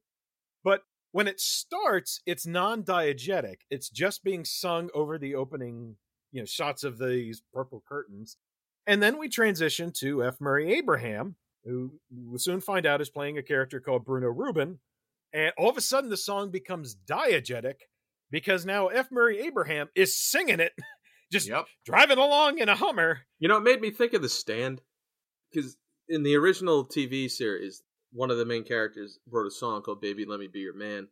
And various characters sing that periodically, in the background. And there's the scene where you're introduced to one of the characters. He's painting on a bridge and he's singing it. For whatever reason, I flash back to that when, F. Murray Abraham is driving up singing it. So, we started on a good solid foot. The opening kind of threw me a bit, because while he's singing, he has these sores all over his face. Yes. Well, it's not like in the first shot, or at least in the very first shot of him, it could be because it's shot through a car windshield, the front shot. And so it's kind of hard to, but it doesn't look like they're there then. But then it cuts to a shot of him reflected in the rearview mirror. And then when it cuts to the front shot, you can see him. And he has these sores and kind of has this crusty look to his face. I point that out because mirror imagery is kind of a big thing in this film that they go back to a lot. In a very obvious way, too, when we get to the Darkling itself. But also, any time in this film that they can stage a shot where someone is reflected, they do. I mean, complete to the point, there's an auto show at one point, and the auto show starts with an extreme close-up on a highly polished car door that you could see the characters reflected in before it pulls back. So, any mirror thing they can do in this film, they do. And so, there's Bruno Rubin. We'll find out more about him in just a second. When we first see him, he's just jamming out to this song. Instead, we then cut out to a junkyard. We're introduced to Aidan Gillen's character, Jeff Obold. He's just kind of fiddling around in this junkyard with his daughter, Casey. Casey's running around collecting hood ornaments, and while he's apparently just scavenging car parts, and he's like, oh yeah, just keep playing. She's trying to collect one of each, auto brand or whatever, and he's all right, just give me a second. I got one more part to get, honey. And then she spies a baby doll, this dusty, dirty baby doll that is wedged in the frame inside the window seal of a derelict car, which is worth noting for two reasons. One is the imagery of her playing with a baby doll, or the image of a baby-like figure, is about to become very important to this movie. Yep. And it's also worth noting for the fact that this vehicle is stored, as all cars are stored in auto lots, perfectly perpendicular to the ground. It is at a 90-degree angle. It is on its goddamn nose. And clearly it must have been just put there because it is so goddamn precarious that a small child could upset it. That she says, ooh, doll, pulls it out, and that's enough for a Final Destination movie to get going. As this thing starts creaking along. And it starts to topple over. And her dad, played by Aidan Gillen, sees this car starting to topple, gets her out of the way.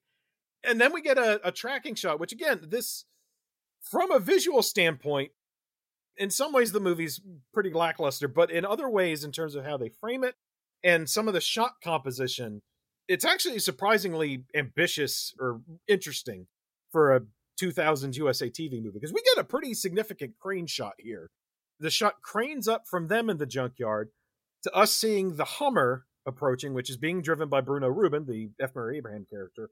And then the crane shot follows the Hummer down to an adjacent part of the lot where we meet the junkyard's proprietor, who's named Sam.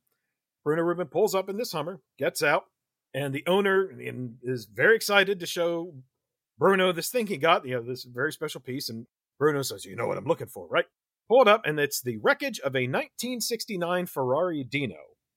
Get used to a lot of car jargon in this movie. I don't know if it was Dario Scarpadine or if it was Preston Sturges, but someone working on this was a gearhead and had a thing for cars. So, and it's this extremely, I guess, rare Ferrari from it's an actual car model, the Ferrari Dino.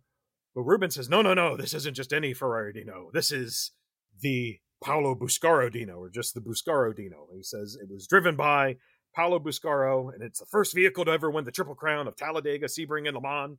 It's worth pointing out that that's nonsense. Oh, yeah, none of this happened, Yeah, none of this is real, but it's kind of vaguely, like, when they describe, so what happens is, of course, there's a tragic incident with a car, which becomes a recurring thing with some other vehicles we'll get to in the film.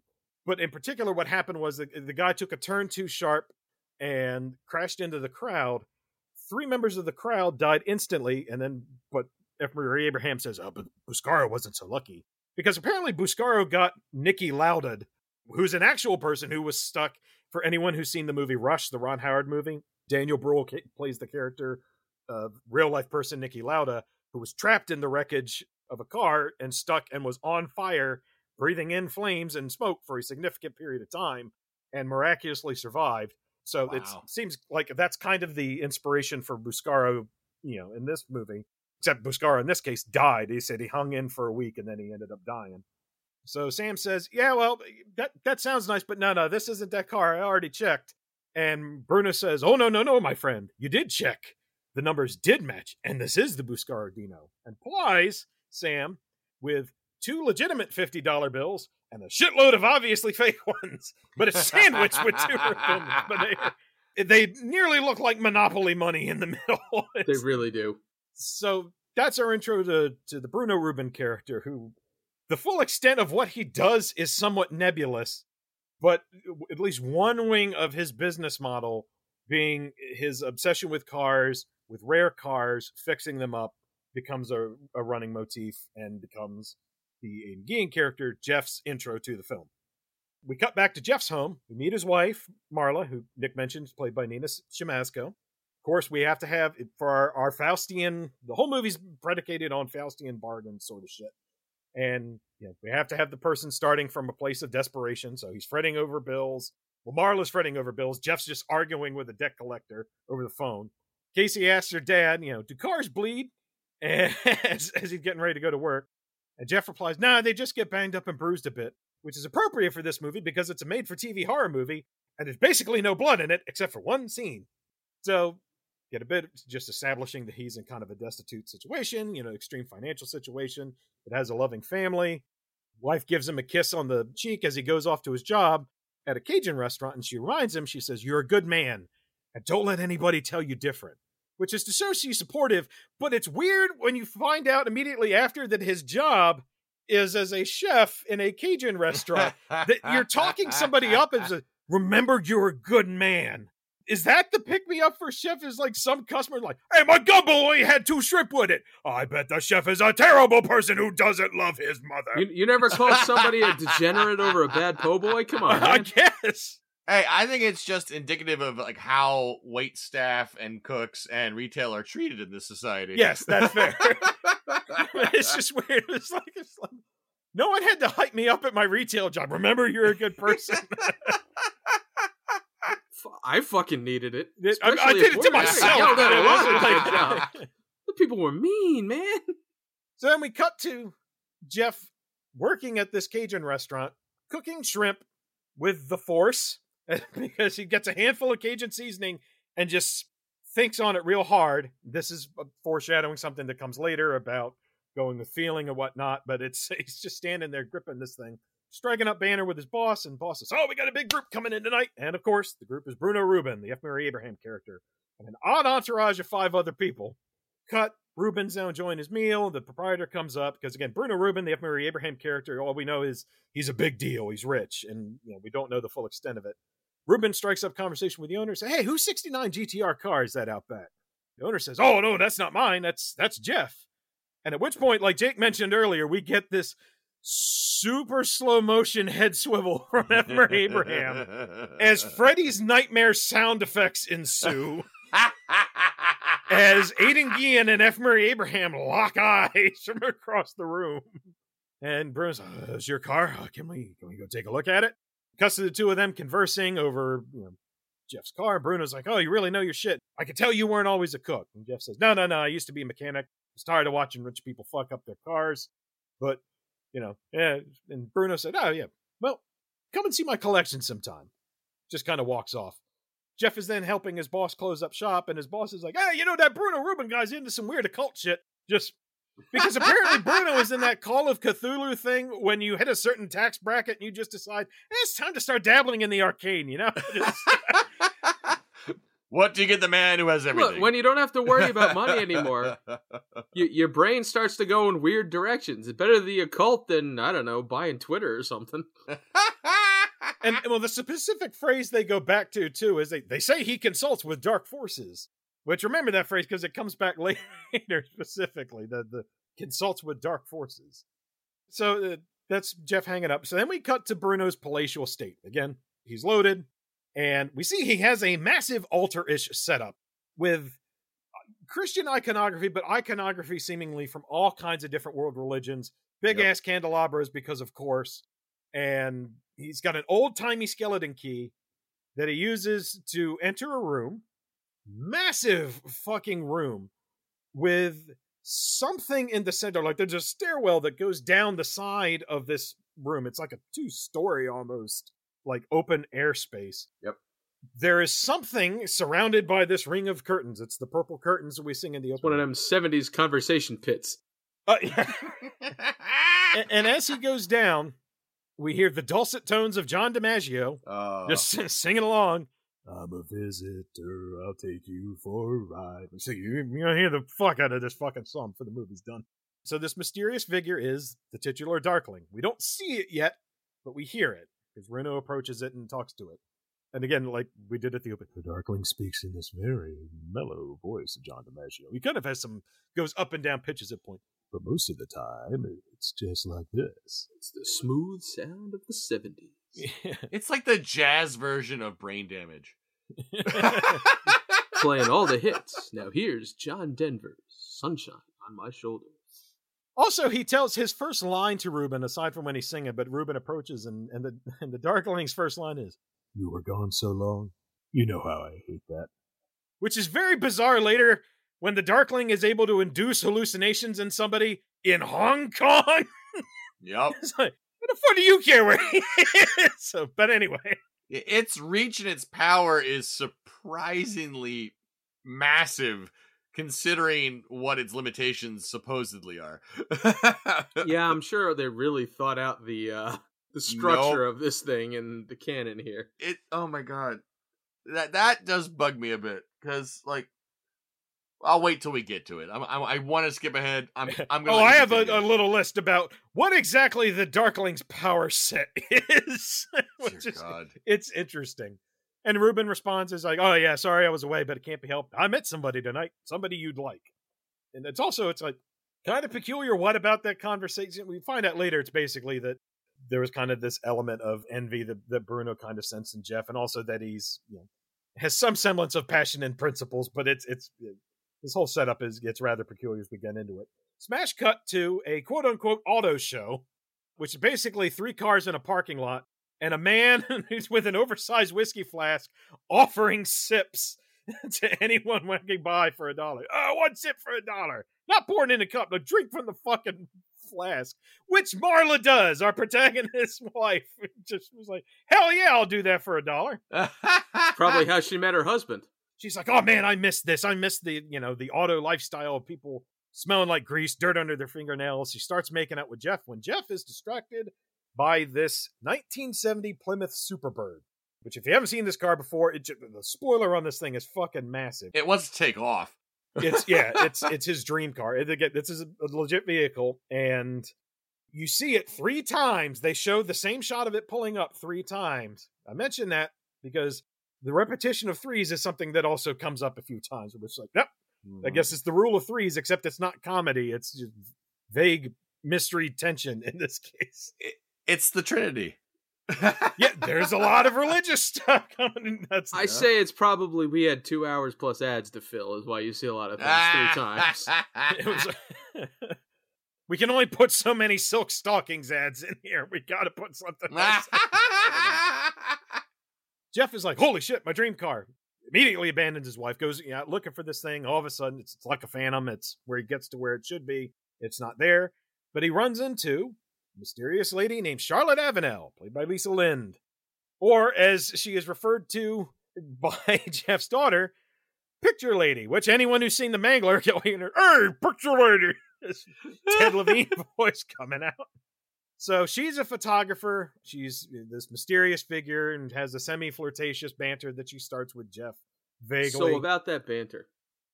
There's a line in it where she says, if wishes were fishes, I forget how it goes. All right? Yep. So I, in my head, said, well, the phrase is, if wishes were fishes, we'd all be Pope. Have either of you ever heard that? If wishes were fishes, specifically, we'd all be Pope.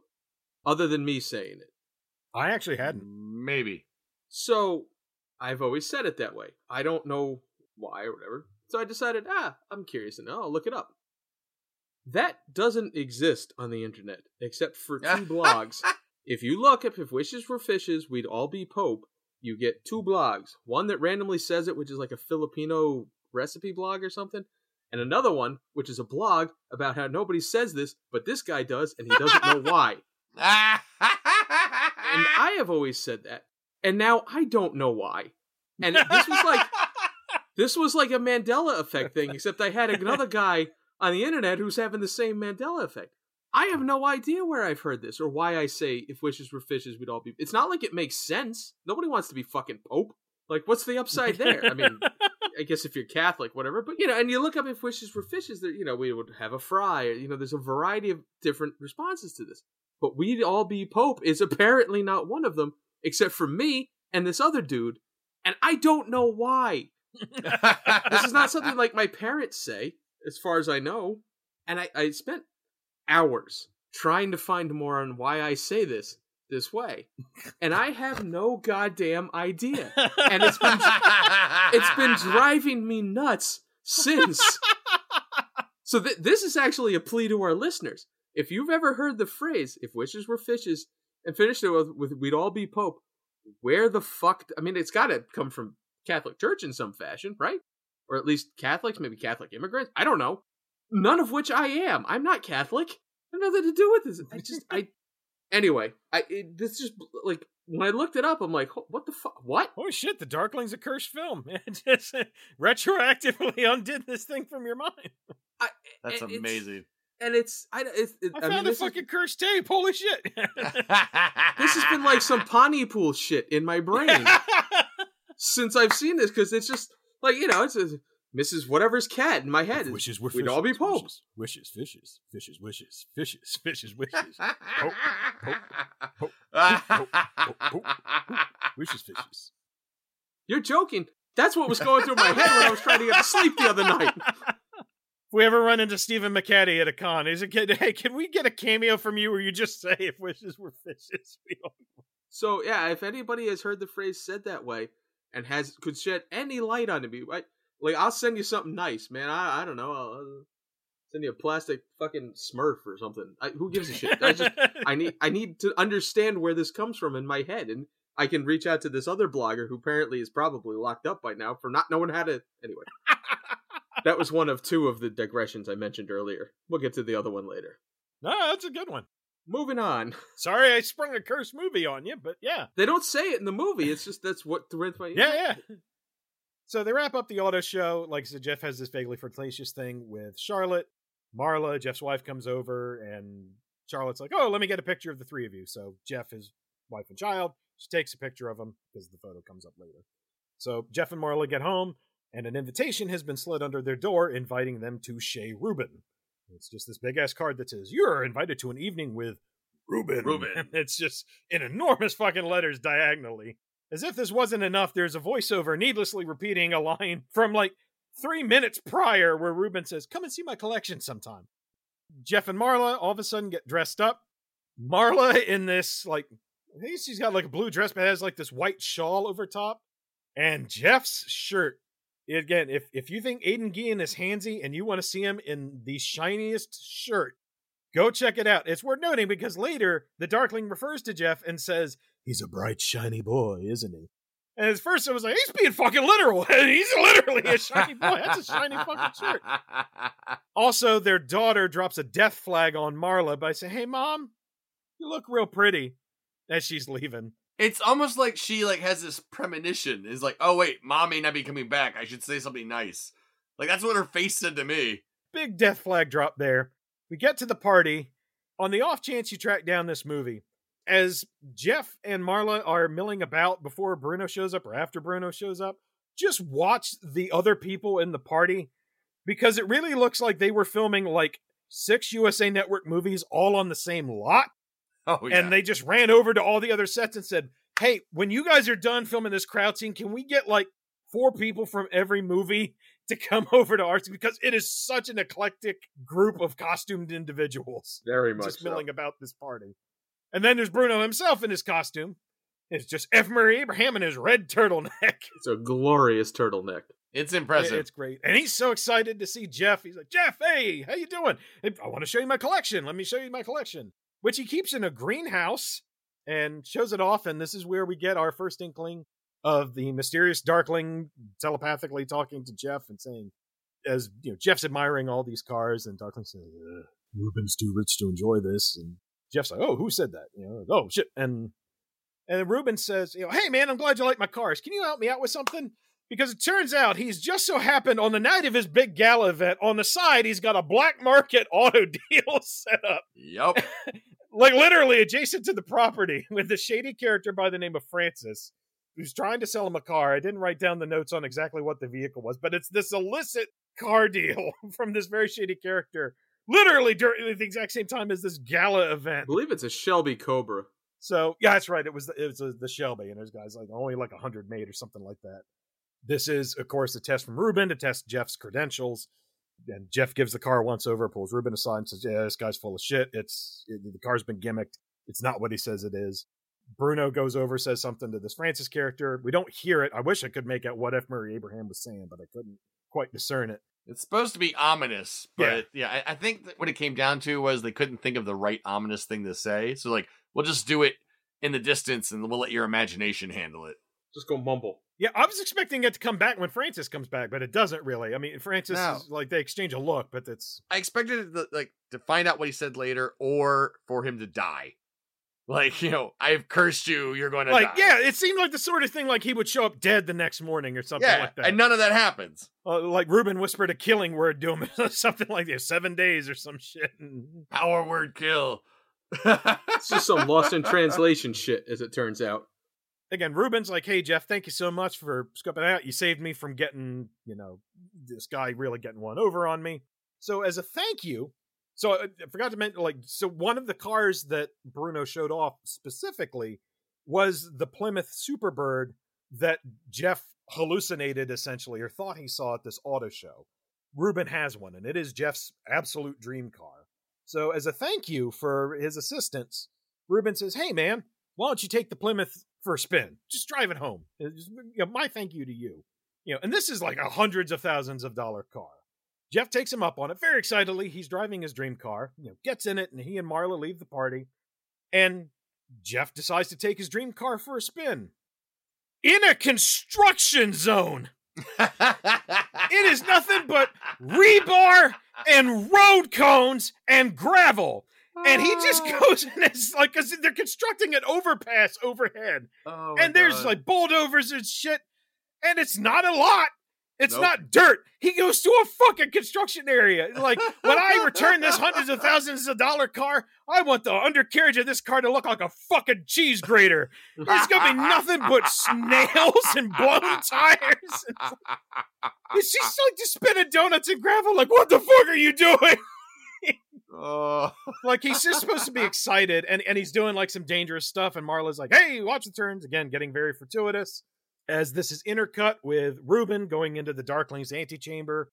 We still don't see the Darkling. We're just seeing Ruben talking through these curtains, and the Darkling tells him, are you sure you want to do this? And Ruben nods, and the Darkling chuckles. And now we must differentiate between what is supposed to happen and what actually happens. What is supposed to happen is, as the Darkling is chuckling, he's basically using supernatural abilities to put ill fortune on Jeff. And does this basically by casting Summon Dump Truck. Because what it is Jeff makes a turn, and all of a sudden there's a garbage truck that is taking up like the entire street. And Jeff has nowhere to go. Again, this is what is supposed to happen. Is blinding lights, Jeff sees a truck, Jeff swerves, wrecks the car, and Marla, his wife, is thrown from the vehicle. It turns out the Superbird has an ejector seat. As Casey sits up at home, their daughter sits up at home in the middle of night in distress. What actually happens, so this isn't a movie where obviously this is a USA Network movie from the year 2000. This is a legit expensive car. They had a pristine one and they had a wrecked one. But They didn't have the money to wreck one. So him wrecking the car, like most movies, you would probably do it like, because the truck lights blind him. Most movies would do this by, you use that as a dissolve. Like the screen turns white as he like covers his eyes. And then when the white goes away, the car's wrecked. Use that as a transition point. Not this movie. Is it Pochi Long? He makes some interesting visual choices, but one of those is to depict the car spinning. Is they do a Batman 66 spin with the camera. They just spin that motherfucker on its axis, and it just they literally roll the camera, and we then cut to the car upside down. And Jeff is just kind of staring blankly at this vehicle, and one wheel is spinning.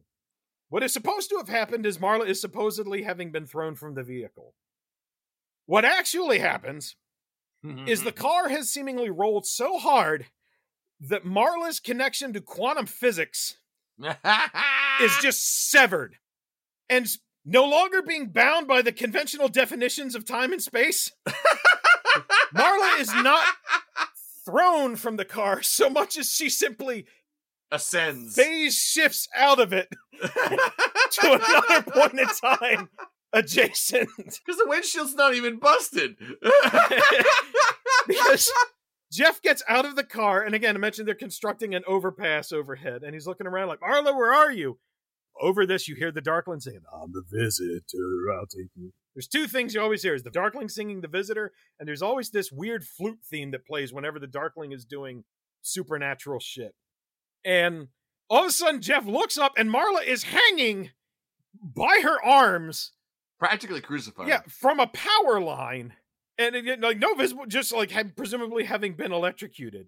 But yeah, like you mentioned, there is a recurring thing with characters who die in like a sacrificial way or due to the Darkling's influence, and their death pose, it's basically like if Jesus was just chilling instead of crucified. Like he's up, you're not, like your arms aren't out 90 degrees, like it's like Scarface. Yeah. It's just sitting there leaning back, with your arms out up to your shoulders. You're in like a vaguely crucified position, but at the elbows, the arms are hanging limp. So it looks like you're just kind of chilling, but that pose comes up 3 times. That very specific death pose. So I liked it for her. I remember the second. What was the third one again?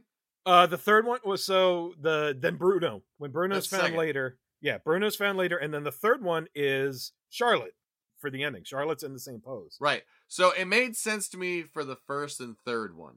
Ruben makes sense because he's got shit under his arms. Like literally, he's like wedged in between like luggage. So his arms are like literally resting on something, so it's not as much of a reach. And Marla's literally hanging, like that's the only part of her body on this power line is her arms. So it's not even like how they're crucified; it's like why they're crucified. Like because the first and third one makes sense to me because these are victims who are dying for their sin, for someone else's sins. These are people who are suffering for those who have given into the Darkling. Whereas that Bruno is just an asshole. Yes. His time was just up. I felt the crucifixion didn't fit thematically, honestly. But they're like, well, we did 2 of them. He's so charming, he gets his own crucifixion. He gets a double crucifixion because how he goes out before then. So yeah, he doubles up on that shit. We'll get to that here momentarily. Jeff is obviously crushed by the death of his wife, for which he's responsible from wrecking the car. More so just looks mystified again at like, how is this physically possible? So we then fade to black, fade up, and now we've done a 1-month jump per on-screen text. And Jeff is on the phone with Casey, his daughter, who's, we find out soon, is staying with her grandparents. Jeff is face down on a glass table with a bottle of Tanqueray that the label has hastily been scraped off of, 2 pill bottles, and 6 stray Cheerios. Just 6 Cheerios scattered on the table. What, you didn't snort crushed up Cheerios in the depths of your... It's the only thing that helps me get by. The honey nut's got to fill that void in my soul. But similar to the Tanqueray bottle, like it's clearly a Tanqueray bottle of gin, but it's not like the label's been peeled clean off, like someone did like rubbing alcohol or ran it under tap. It looks like someone took a pair of keys and just like scraped it on. Like you could see gouges on the label. So there's, again, 2 possible explanations. There's the shoot explanation, which is they probably had a Tanqueray bottle and said, oh, fuck, we didn't license that. And someone came on and hastily scratched that shit off and tried to turn it so the label wasn't there. Or, kayfabe, Jeff was drinking Tanqueray. This reminds me of her, and just scraped the fucking label off. But we know from earlier she was a whiskey person, so... She was a whiskey person, yeah, so it wouldn't have been the gin, yeah. So Jeff is just drunk and blitzed out of his mind and in his grief. And if you're interested in reading other tales of people who were drunk and blitzed out of their minds, might I recommend Lush and Other Tales of Boozy Mayhem, the anthology by Dwayne Straczynski. Nicely done. The first and last stories of the anthology, I haven't read it yet, but it's mentioned in the intro that the first and last stories both take place in a bar, and one's a sequel to the other. Also, it has a really gorgeous bar set cover by Heather Vaughn. It's a really nifty cover, so Heather Vaughn did amazing work. So there we go. It's one of the ones that takes place in a bar about a guy who has got the best idea in the world that makes people's head explode. That's a fun God, one. that alter tape short. Yeah. That was a fun one. All right, if you want to hear it. So Casey's on the phone with her dad, and she's like, "Oh, can I just come home? I'm sick of being the grandparents."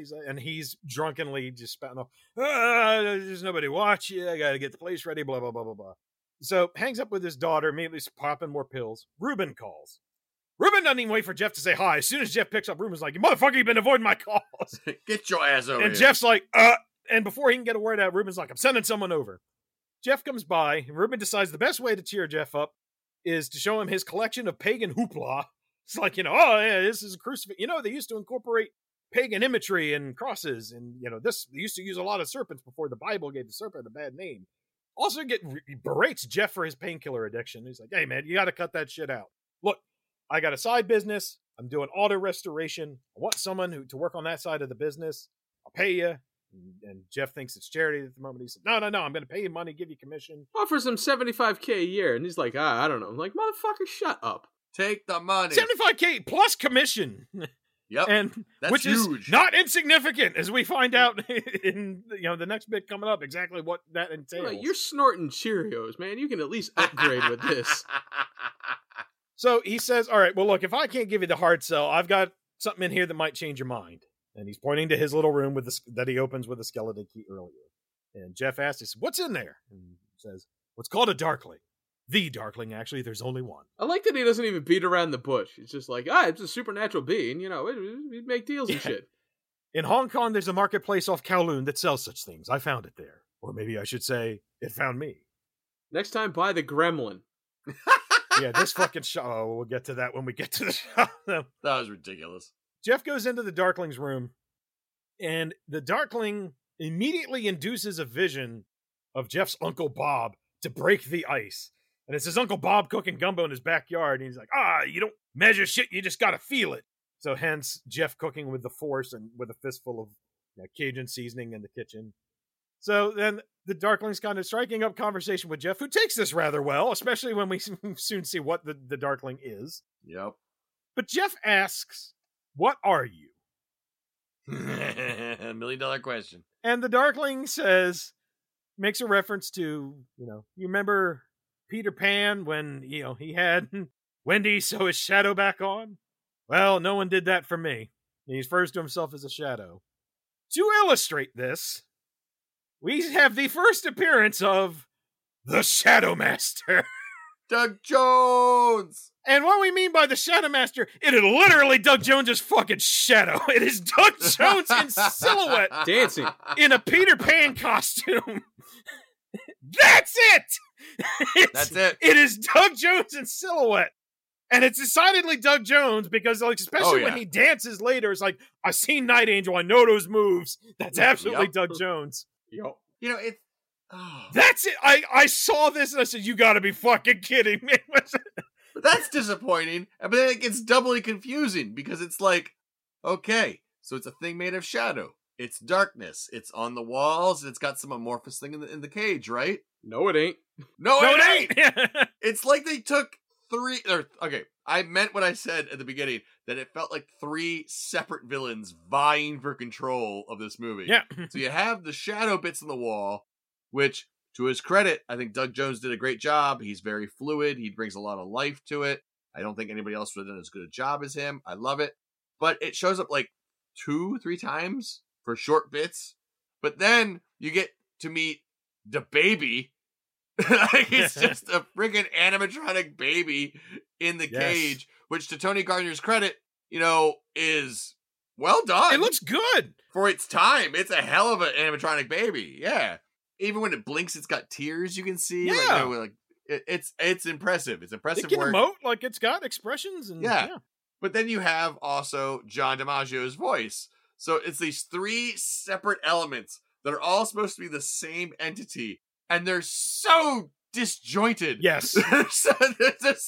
They just don't connect. So alternate title for this would be 3 Men and a Baby? Right. Well, 2 demons and a baby, maybe. But it's so frustrating.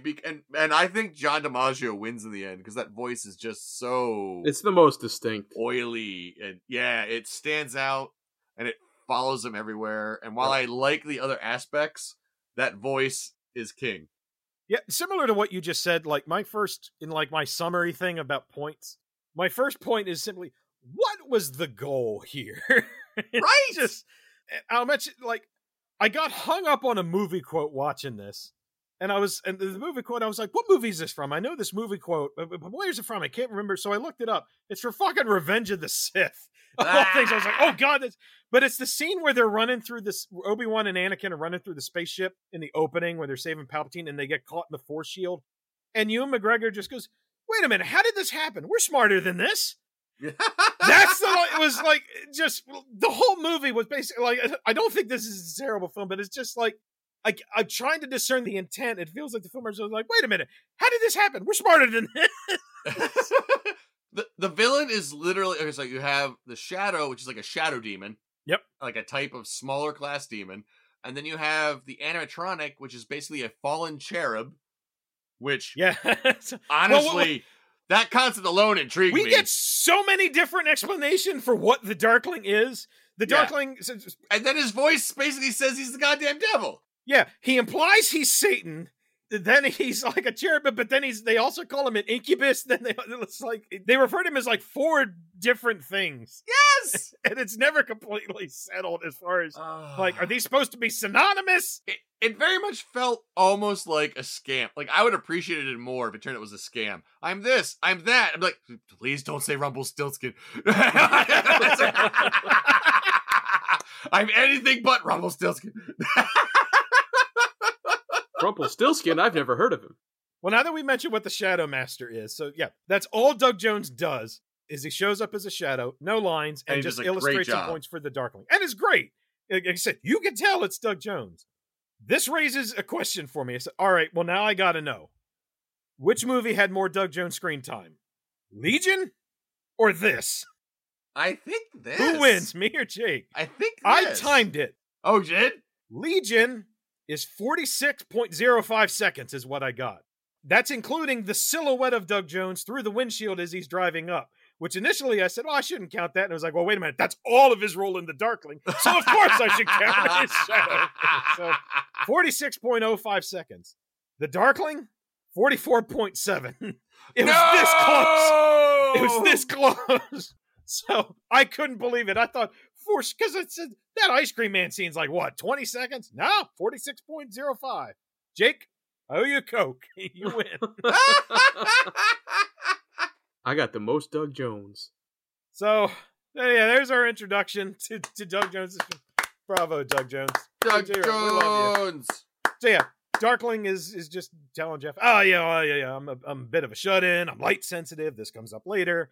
And he said, but, it made me appreciate the life around me, like a blind man remembering sunsets. That's awfully specific, isn't it? Jeff makes a reference to having a New Orleans accent. The Darkling says, nah, that's not New Orleans, that's Algiers, and that marks you as poor, not good enough. You want your daughter to grow up poor? You want it...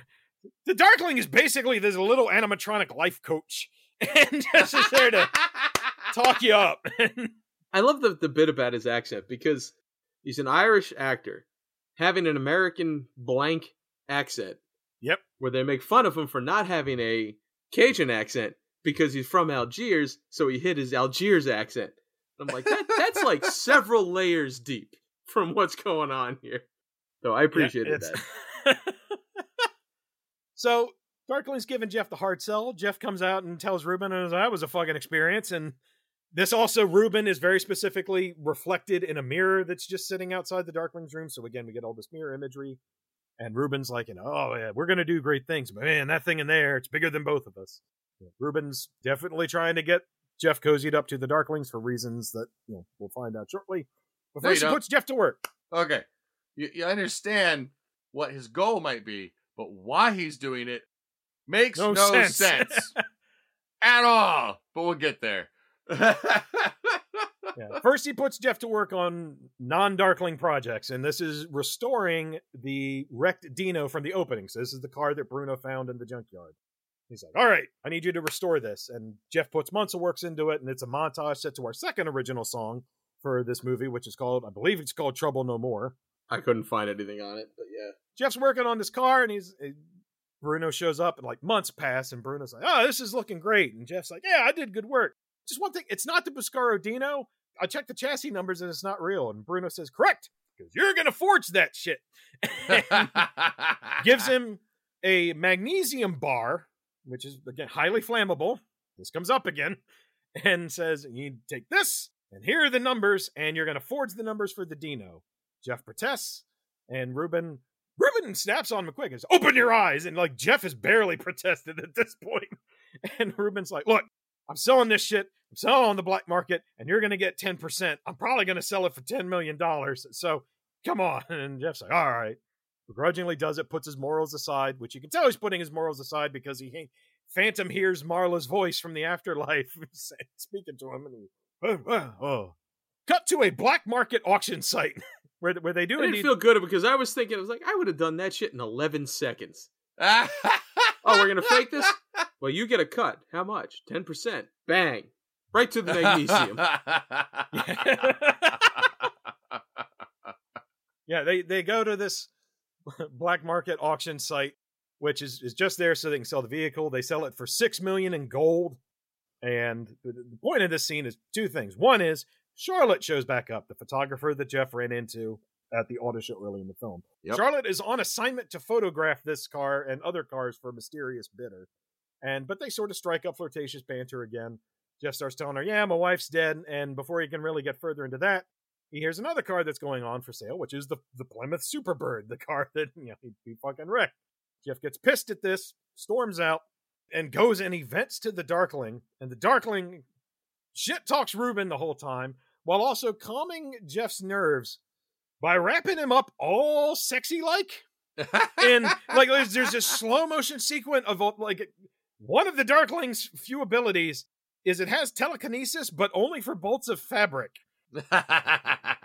And it's all of these shots of fabric just encircling Aidan Guillen's neck and going down his arms, and he's like fucking cradled in this thing and just like spinning. It's very sexy. Yeah, it's supposed to kind of give this like imagery of like him being wrapped in sensation. Yes. And like maybe like, like this cathartic kind of like calming moment. But no, it totally looks like he's just getting wrapped up in like caught in the curtains. Muslin kinesis.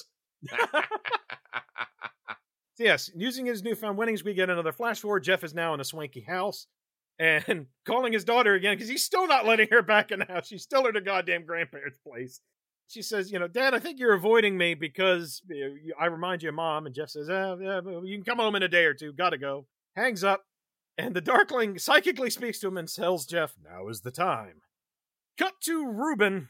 Now, as we will soon find out, Ruben has basically engineered his own destruction by putting Jeff in the orbit of the Darkling.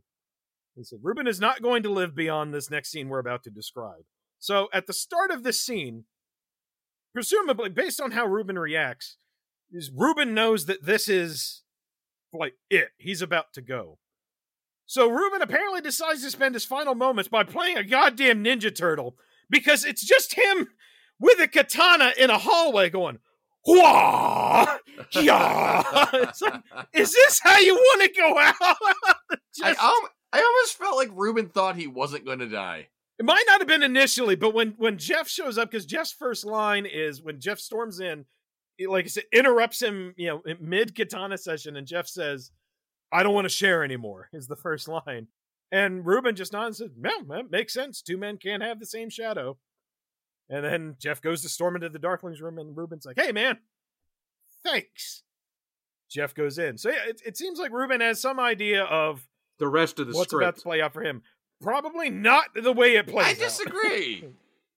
I got very much the feeling that Ruben... Okay, so Ruben clearly thought that he was passing on the Darkling to the mechanic. But at the same time, I really think... Here's my problem. Ruben is not one for morals, ethics, like he doesn't give a shit. He's just happy to be rich. Why give up the cash cow? Why is he like? They give no explanation whatsoever for why he was released from this. Yeah, it's like not even they don't even really hint heavily that like I'm just annoyed. I got all my money and all my stuff. I'm good. Whatever. I'm gonna get rid of this thing. I'm annoyed by it. That's like the closest explanation I could get to, but I'm making almost all of that up out of whole cloth because none of that is really explained. I'm led to believe that this thing likes to take bodies on its way out the door and make a scene of it. So Ruben should have known that this was, like you said, like this is a death sentence. Right. But he acts like, you know what? I think of all I the might people get out of interrupt with, I think I'm going to get out. I think I'm going to be okay. I have nothing to gain from cutting off this relationship. But you know what? I think I'm going to be okay. It's like, what the fuck? Yeah, and well, because so later in the film they establish too, like the Darkling essentially has to move from one partner, one master to another. Has to be bound. Yeah, it has to be bound, and so so presumably Ruben had some association with the previous master, although the way the Hong Kong scene plays out, except he bought him in a market. Yeah, he says I found him in a shop. So again, that's very bizarre. But then the other thing too is, so flash forward later when Jeff is in a Ruben-esque situation where Jeff's trying to get out of the deal. One of the things when the Darkling explains this, Jeff very wisely asks, am I going to end up like Ruben? Am I going to die? And the Darkling says, yeah, maybe, but I don't think you'll mind that much. And it's like, well, if that raises the question that can't you just kill yourself? So presumably that's not an option. If he's like, I don't think you really care about living or dying. Well, then just fucking kill yourself. Which raises the question of why Ruben wouldn't just do that. Yep. If he wants to get rid of just... So... yeah, I said there are questions. So Ruben's dicking around with his katana.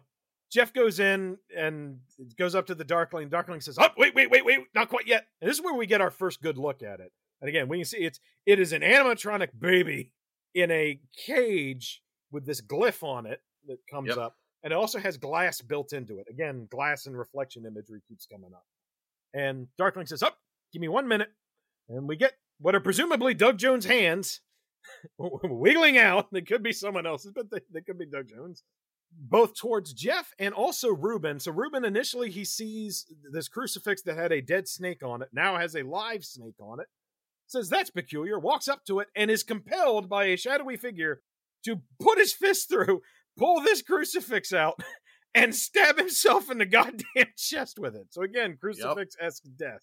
And Darkling's like, all right, now you can take me. Jeff covers the Darkling up, starts to take it out, runs into a dying Ruben, says, shit. He dials 911, but hangs up immediately. So just dials it and goes to leave. But it's this, very surreal bit where no matter how Jeff tries to leave, he always ends up back in front of Ruben, who's just sitting there bleeding out from a hole in his chest. And his dying words to Jeff are, of course. And that's all he says. This comes back later. And Darkling says, GTFO time. And they do. And so cut to Jeff now. He's got the Darkling in the passenger seat of his car, driving away from the scene of a death. This is weird, so weird. where he is accosted by a roving band of 90s punks. It's so One random. of which who fakes getting hit by, like, he throws himself on the hood of a car, acts like he just got hit, and Jeff stops, and the guy's like, sucker, and then his three compatriots come out, and they all start just, like, comic sound effect kicking the shit out of Jeff, take his car, and go, like, all right, let's head out. They make it all of 30 feet. This shot is legitimately funny, because they start the car, drive off, and go, woo, and then, and then, they just pile out of this thing. Except one dude who is cradling a broken hand. It looked worse than that. It's not even broken. He's just kind of just like holding his wrist. It looked almost like acid eaten to some degree. Yeah, it's hard to see. Yeah, it could have been. I don't know. The Darkling is this weird like deterioration effect. Yes. The Darkling is so triumphant with this that it's singing, I'm a visitor, take you for a ride. And it has one of the most interesting line deliveries of, won't kids ever learn, Jeffrey? You don't bet the Darkling. Commercial break is like, what the fuck? Okay.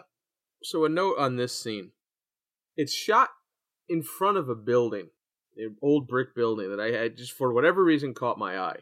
And on the side of the brick building, it says Utah Ice and Storage Company. Yes. And I was like, and up until this point, I had assumed this movie was shot in, LA or whatever backlot, they had. And I was like, is it shot in Utah? It clearly was. There's a couple of things, but including the pig boys. But I got kind of curious about it. So I looked up the Utah Ice and Storage Company. So I was curious, is this a real building? Is this like a set lot or something like that? It's a real building. And I found an archive of old Utah Salt Lake City photographs.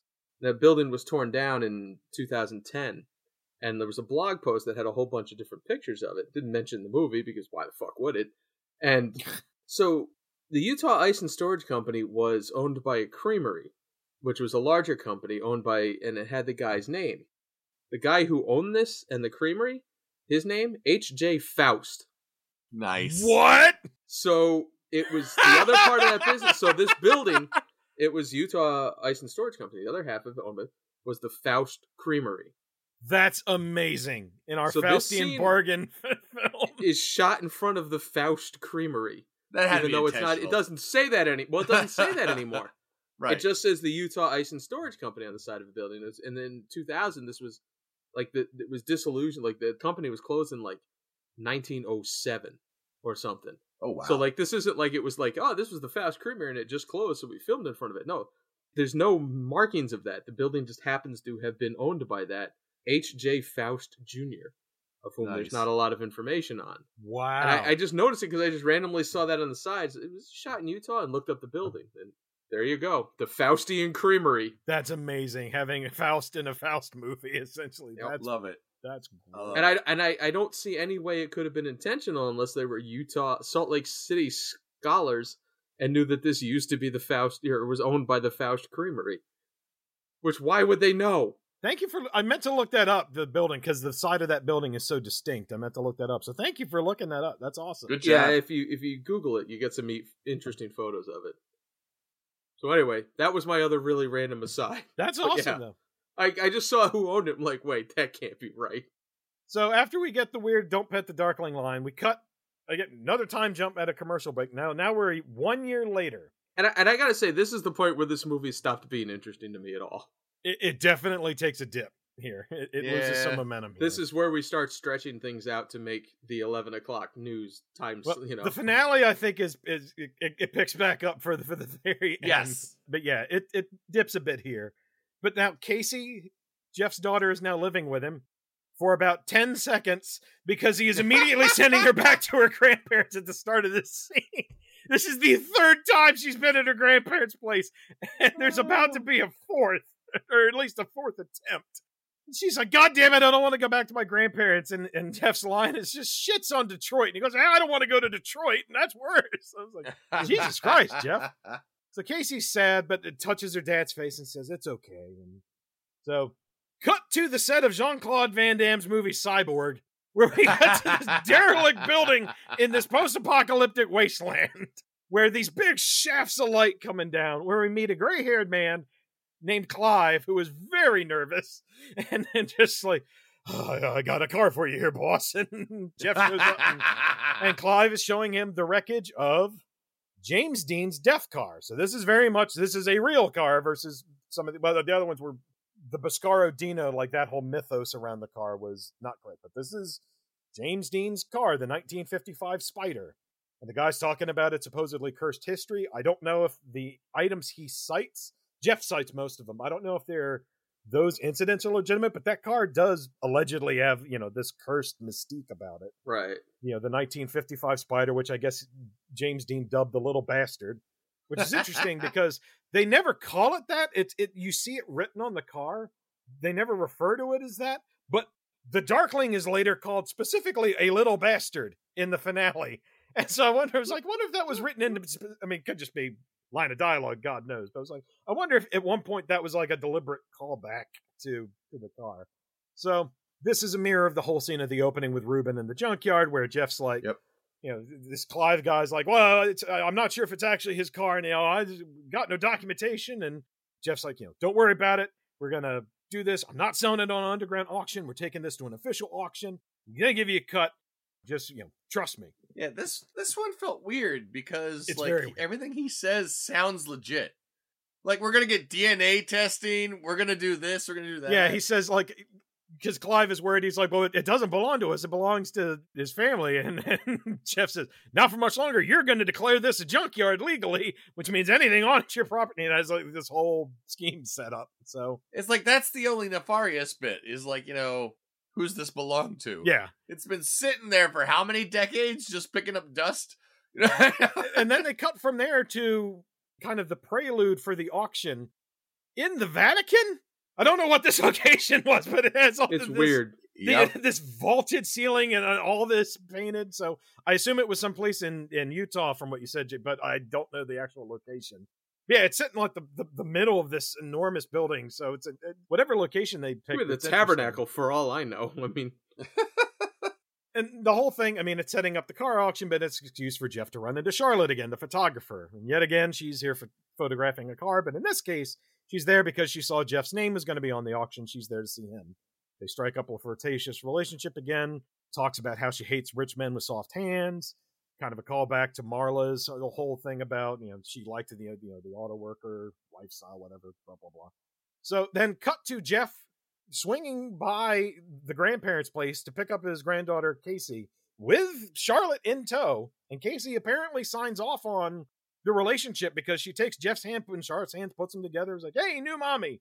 I mention this because Casey's position on this will decidedly change in the finale. Yes. And then, so the Darkling is just instantly shit-talking Charlotte. So now we cut to Jeff's first interaction with the Darkling after he stole it from Ruben. We mentioned before where the Darkling was being kept in Ruben's. Now, granted, Ruben had a palatial estate. It was in this big vaulted room, big stairwell, all these curtains set up, this whole elaborate setup, and it looked so swanky. Jeff is keeping this thing in the goddamn garage. He has the garage, and he has this back room, and this motherfucker is just sitting on a table while there's literally just racks of supplies on the back wall. It is fucking hilarious that this Darkling spent all this time telling Ruben, I'm ready to move on to something else. I need a new master, buddy. And then he's been kept in this goddamn shit. Just with like one blanket on him. And that's why Littlefinger doesn't have the Darkling very long. He's in there with like all the fucking cans and shit. I really wanted later when Jeff shows back up, the Darkling's just sitting back there. It's quite the collection you've got here, Jeff. You know how old these Chef Boyardee cans are? Well, they stopped making Pac-Man pasta shapes and chicken-flavored golden sauce in 1985. Must be at least 10 years past its expiration date. What do you say, Jeff? How about we crack one of these open and live life on the edge?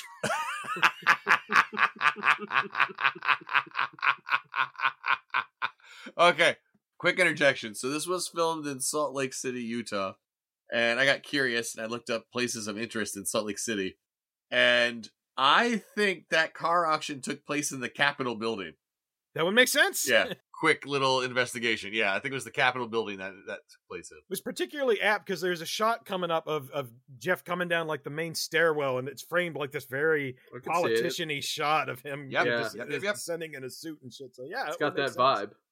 So Darkling is instantly shit-talking Charlotte and is like, you can do better than her. But you know what? She probably wants something from you. Maybe she wants me. People talk. Maybe I'll let her take me. You're getting boring. And Jeff says, stay away from her. Again, you're keeping the motherfucker in the shed, man. You can't get too pissed at the Darkling for maybe wanting to roll the dice on a better set of living accommodations. Cut to the official auto auction where they're selling the Spider. There's a painting there that I guess purportedly is supposed to be of James Dean, but I guess they couldn't get the rights to James Dean, so it very much looks like it's a picture of Kirk Douglas. Very much so. It's like a James Dean photo bought off Wish. Yes. It's a James Dean painting restored by that lady. Who did the Jesus painting? That's not far. Yeah, it's such, check it out. Well, maybe we'll put a still up of it. It's very jarring. So the car sells for $12.75 million. Charlotte's very happy and gives Jeff a congratulations for this, and it's a framed photo of the picture she took with him and his now deceased wife and their daughter Casey. This is from the auto show in the opening. And Clive, the guy who hooked him up with this car, who owes $700,000 to the IRS, is so excited by his newfound wealth that he starts talking up Charlotte. And this is where we get the Darkling apparently potentially inducing some hallucinatory stuff as far as Jeff getting paranoid and what he thinks they may be saying. And specifically hearing Charlotte saying, I hear he gets his advice from darker forces. Darker forces. Darker forces. Dental plan, darker forces. Dental plan, darker forces. Yeah, there is some repetition in this movie that wears on you after a while. And Jeff gets pissed, goes back to the Darkling, and is confronting his garage. He's like, stay the fuck away from Charlotte. He's like, hey, man, I'm just letting her know I'm available. And they have all this, flashback. They're talking about his relationship with Marla and how the Darkling had a hand in that. And so we're going to get a bit where I read from the script verbatim, because this is our first bit where the Darkling kind of addresses what it is, sort of. And because Jeff asked it explicitly, what are you? I am the shadow, the darkness inside each man. Some let me in, some don't. You welcomed me like a whore. They all did. Reuben, de Sade, Machiavelli, Lucretia, all the way back to Judas. All my companions. Sloth, gluttony, greed, lust. I've seen 'em all. Yours is envy. It goes on, but so it's this real grab bag of shit, and we get more later on top of this. Jeff says to flat out, why are you doing this to me? The Darkling says, I'm here to torment the likes of you. And torment him he does with Tap Dancing Doug Jones. He says, and the cue line is the Darkling saying, darkness is my kingdom. It's where I dance. You could say I'm the prince of, well, you know the rest. And that's the kind of the big prince of I'm the fucking devil illusion. While Doug Jones has got a top hat and cane in silhouette, just stabbing it up. Jeff has to smash a window to get away from this motherfucker too. And flees to Hong Kong, in quotes. And it's theoretically the guy who gave it to him, who transferred over. He's trying to track to the shop off Kowloon where Reuben apparently got this. He sees a silhouette of a blonde woman who looks like Marla, who leads him into this shop. Owner comes up, and Jeff's like, I'm looking for a Darkling, and the owner tries to sell him a framed dead bug. Jeff's like, no. He unfolds a piece of paper with a drawing of this glyph that we're only shown once earlier in the film, but the camera does linger on it. No, Darkling. And now the shop owner cackles and says, finally, Reuben found someone to replace him, as they struggle. The man's poking Jeff with a cane as he says this line. Jeff very lightly pushes back. The man takes a flat back bump and dies. He falls 4 feet from standing to the ground, and it's just dead on impact. Bong. And Jeff just instantly GTFOs, sees the Marla hallucination again, hugs her, and then when he pulls back, it's still a blonde woman, but now it's decidedly not Marla, it's another woman. She's, saying, "Oh, yes, Jeff, you want to kill the Darkling? Kill it, but what's going to happen to you? Come on, Jeff, a deal's a deal, right?" So again, the Darkling is apparently inducing hallucinations from Hong Kong. Yeah, like he gets the entire crowd to stop at once. Yeah, to stop and laugh at him. And then to further prove his point, the motherfucker calls him on his phone. Jeff pulls his phone up, and the Darkling says, "Hey, man, all's forgiven. Come on back. Because guess what? I got you a gift." Because apparently he's been making a lot of calls. Because the Darkling, to just piss on his lawnmower, bought the Plymouth Superbird that Jeff killed his wife in. So again, they have this real push-pull relationship where the Darkling's like, fuck you, and then I didn't mean it, baby. Come on back. I still love you. It's this kind of gaslighty, very twisted relationship. An undetermined amount of time passes while Jeff is basically starving himself, apparently. Because the Darkling's like, "Hey, man, you gotta eat." And so, all right. Tell you what, buddy, I'll let you out if you find a replacement. And I got someone in mind. I'm thinking Charlotte. And Jeff talked about this earlier. Jeff very wisely asks, "Are you going to kill me like you did Ruben?" And the Darkling very wisely replies, "Yeah, maybe, but do you give a shit at this point?" And Darkling says, "Charlotte's already waiting for me." Cut to the living room of Jeff's estate where Charlotte and Casey are playing checkers next. Big ass bowl of pretzels. It was, too. He's upgraded from 6 Cheerios. That's how you know he's moved up. He's huge bowl of pretzels. I bet they're Snyder's too, the good shit. He's snorting them good sourdough pretzels now. So, yeah, they're playing checkers, and Jeff says, "Hey, why the fuck's Casey here? Casey's supposed to be with her grandparents." And Charlotte says, "You called me and you told me to bring her." And then Casey, the daughter, starts very eerily singing The Visitor. And the Darkling says telepathically, "She's got such a lovely voice." And commercial break. Back from commercial break, and Jeff is chucking his daughter the fucking back of Charlotte's car and tells Charlotte, "Take her anywhere but here. Anywhere." And Charlotte slaps the shit out of him and then says, "Okay." We're about to intercut between two scenes. So one is the Jeff portion of where Jeff goes from here, but the Charlotte portion is apparently at her very first turn, it seems, based on the editing. Traffic accident, construction, like everywhere she turns. Reminds me of my commute. Reminded me of late night parades and marches that kept you guys from going back to that store. Okay. Oh. We're going to let that one slide. I hit a nerve. So Jeff is on an excursion, showing up on the doorstep of Baron, played by Todd Bridges. He was referred to Baron by Stutz, his old boss at the Cajun restaurant. Tells Jeff, he's like, "All right, look, for $100 an hour, no spells, no bull, no fortunes, I just give advice, okay?" And Jeff shows him the same glyph that he showed the shop owner in Hong Kong, and Baron says, "Oh shit, I know that. That's a Sumerian binding rune for unclean spirits."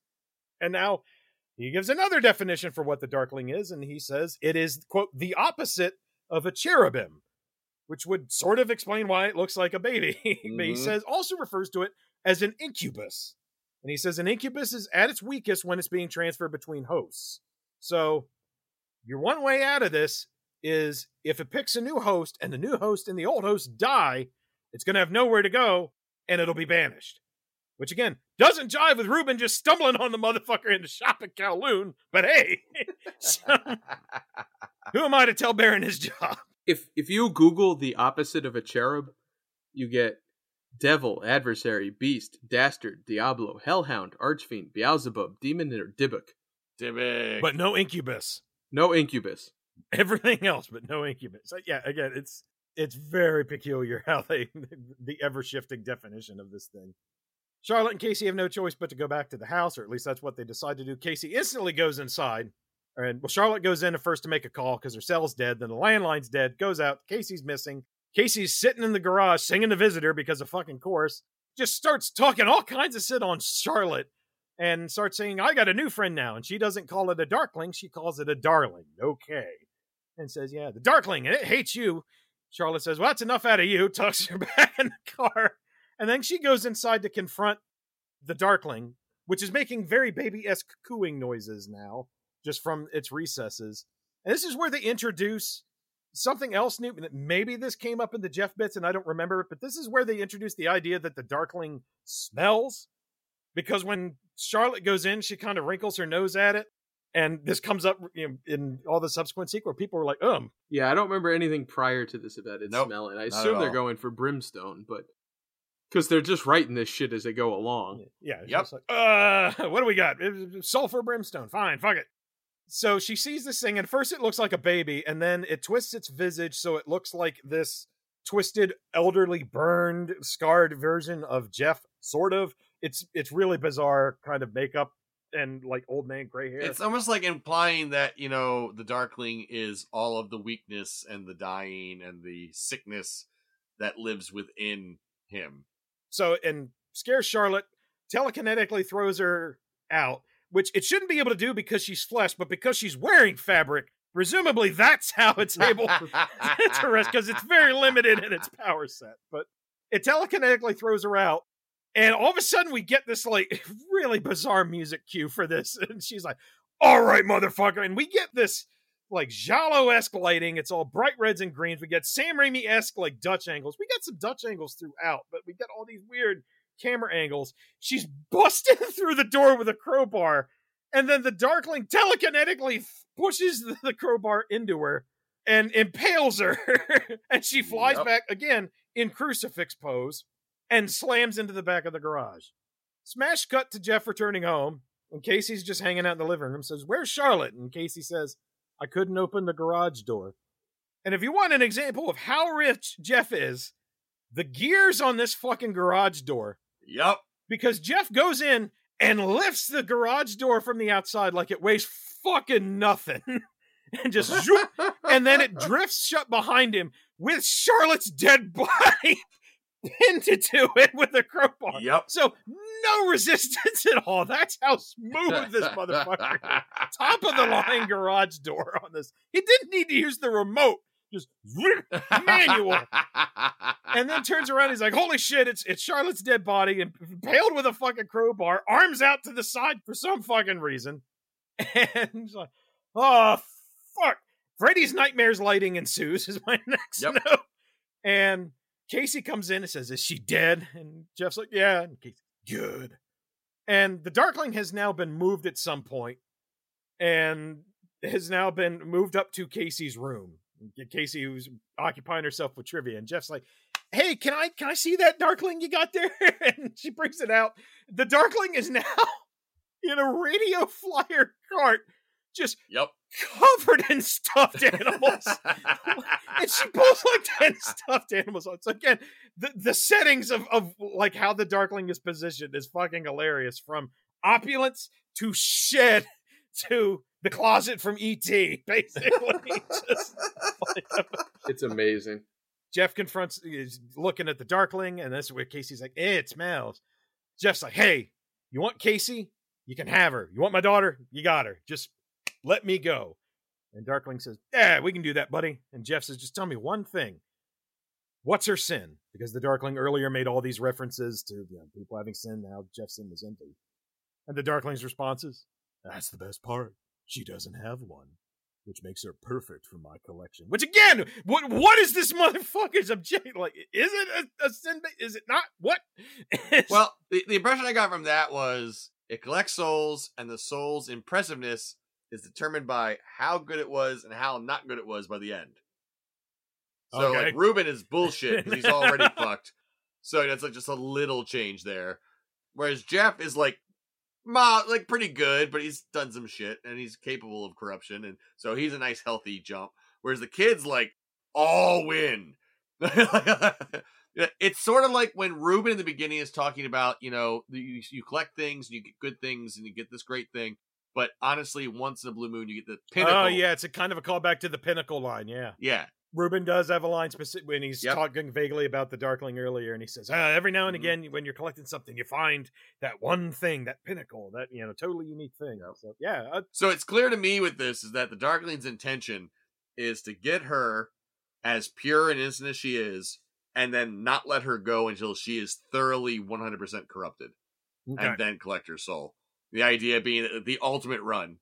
Speaking of stuff that's established earlier in the film, though, when you're talking about the pinnacle bit, one of the things that the Darkling established earlier is he's very light sensitive, which comes up because Jeff's like, hey, take my daughter instead of me, and then all of a sudden he shuffles, like the Darkling acts like it's like sort of kind of starting to transition itself. We get the fucking weird flute music again. Jeff quickly shuffles his daughter out of the room, shuts the door, and then we get this amazing edit of Jeff saying, I got something for you. And he slams down a magnesium bar, like he used earlier to burn the numbers off. They don't do this shot once. They do it 3 times. It's blam, blam, blam. The exact same shot back to back. Blam, blam, blam. And they do that because the Darkling's next line begins, well, well, well. So it's blam, blam, blam, well, well, well. So it's a very comedic edit. And all of a sudden, it's just kind of jarring. So he's got this huge-ass magnesium bar. Darkling's like, yeah, bullshit, you don't got it in you. If anyone knows, I do. In which Jeff pulls out a little, like acetylene torch, lights the magnesium bar, and all of a sudden we are in a white void. We get this rapid montage of all these different faces of the Darkling. We get Twisted Jeff, Twisted Ruben, Marla's there, Charlotte's there. If you can do a frame-by-frame, please do, because some of the faces are fucking hilarious, and they're only up there for like 3 frames. There's one particular F. Murray Abraham one that's, I think, is hysterical. So Jeff, in this weird sequence, he picks up the Darkling's cage, slams it down, the glass breaks. So again, we get another glass image, but now the glass shatters. He picks up the Darkling, and they stare at each other long, and Jeff says, of course. And the Darkling says, of course. Harkening back to Ruben's final words of course. And then they dance. They just pirouette as he's holding the Darkling out. And if you look, there's actually an umbilical cord in this scene going from the Darkling to Jeff. Wow. You can actually see this. So now they're physically connected. So they're somehow merging. Meanwhile, Casey's outside, and all she sees is smoke roiling out from her room and this cacophony of voices. And then all of a sudden, a 2000 CGI baby face lurches out of her bedroom door before it lurches back, and the door CGI shatters into oblivion. Still looks better than the Nightmare on Elm Street remake scene of that. Oh, the wall scene? Yeah, legit. It legit is like on par at least with that scene, despite, predating it by many, many years. So Casey heads into the room, and we hear Jeff. We don't see him, but we hear Jeff saying, no, let me die. And Casey, I can't, Daddy. And Jeff is now on her radio flyer cart. And so she pulls this radio flyer cart out of her room. We don't get a good look at Jeff. He is smoldering. Yep. And so she's pulling him out, just a smoldering body. Smash cut to indeterminate time in the future of what initially looks like Jeff, but we quickly find out is a Jeff Darkling hybrid who is burned head to toe. His hands are fucked up, he's wheelchair bound, and he's blind. But he talks intermittently, but with Jeff's voice and the Darkling's voice, and kind of has a cadence to his voice of somewhere in between. As Casey is pushing them just along a pier, and he says, oh, is the sun shining? Harkening back to the Darkling talking about how he could never see the sunshine.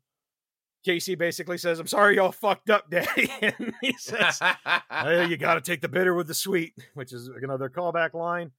And then the 3 voices, the Darkling, Jeff, and Casey, all sing The Visitor as Casey pushes the wheelchair down this pier. If you watch, so it's this big crane shot, from a pretty good distance.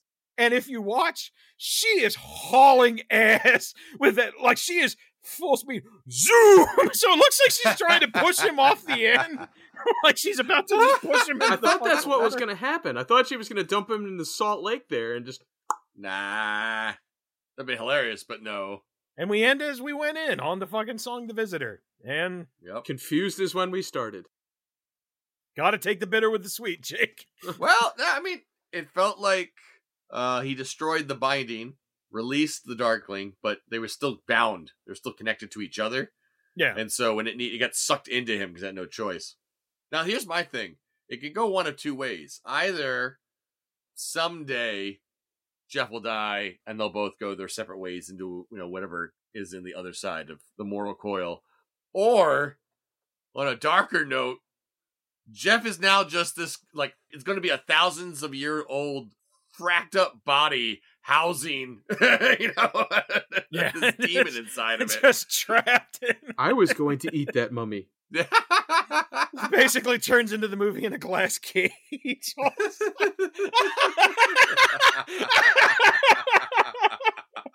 Oh, Jesus Christ. Oh, God, help anyone who gets that reference. Oh, God.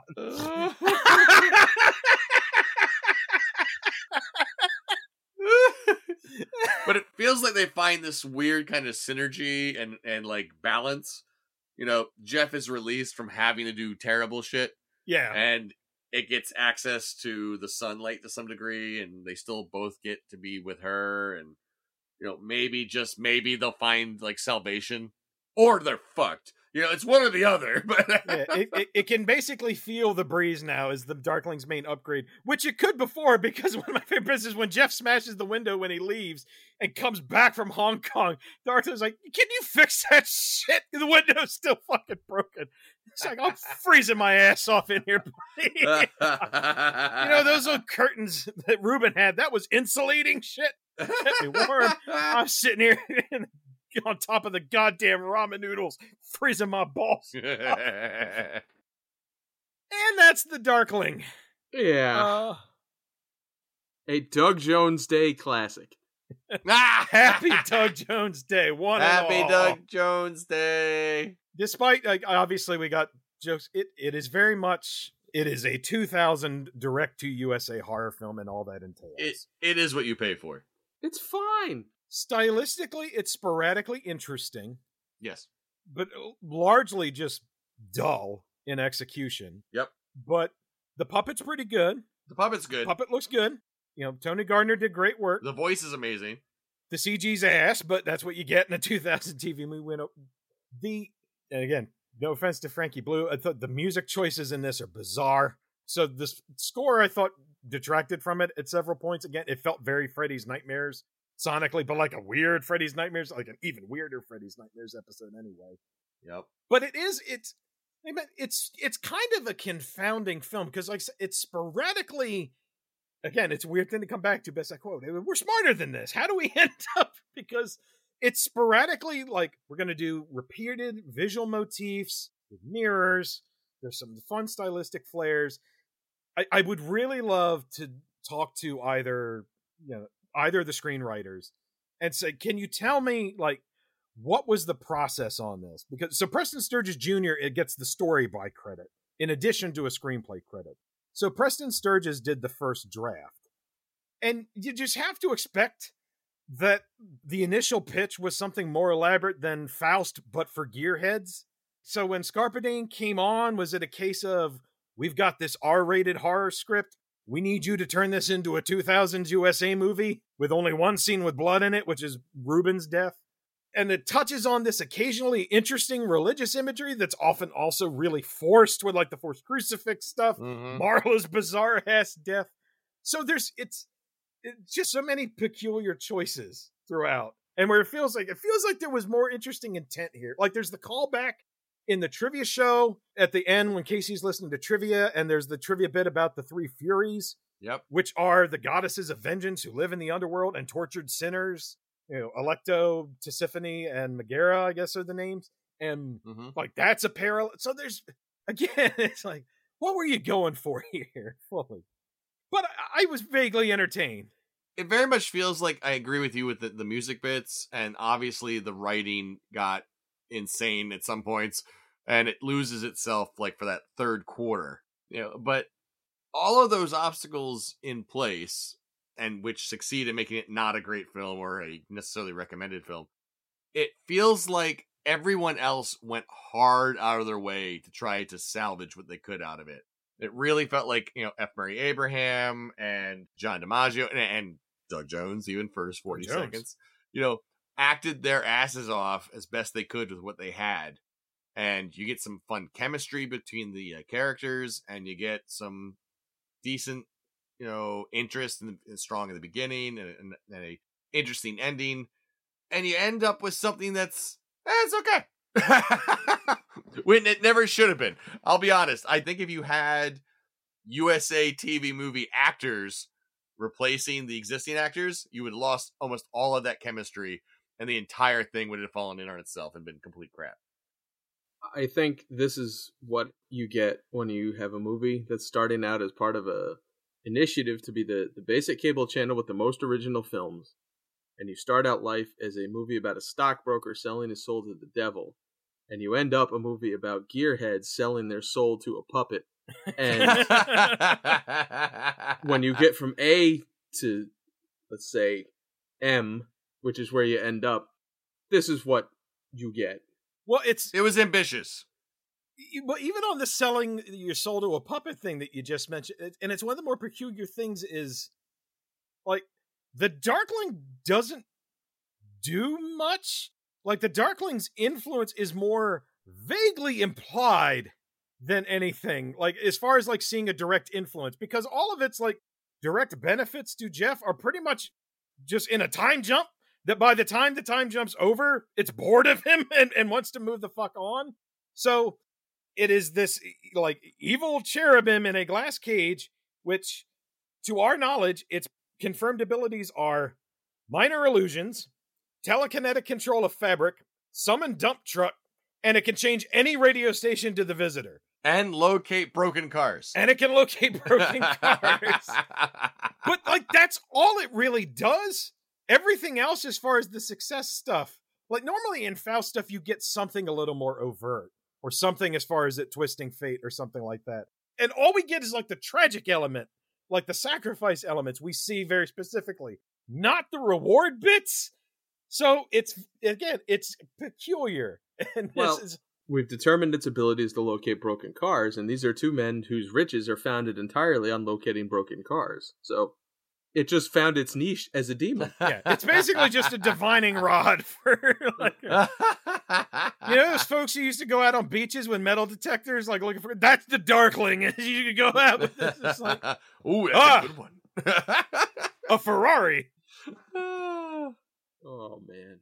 So yeah, but I really expected you guys to pelt me with tomatoes on this one, so I'm glad you didn't.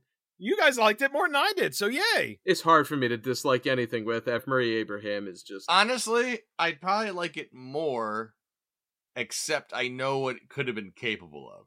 And that upsets me. It makes me bring it down lower. It's like, this movie had potential. I think they were playing with some neat stuff. I like some of the neat ideas. I love the casting. There was so much more potential here, and I can't help but see that, and it makes me angry. But... yes, it was good. Like, I'll say again, like, director Po Chi Long is a talented director. Before this. I can't say that for after this, because the only thing I've seen after this is Baby Blues, which I would say is an actively worse movie, but more entertaining to watch. But yeah, it was fun.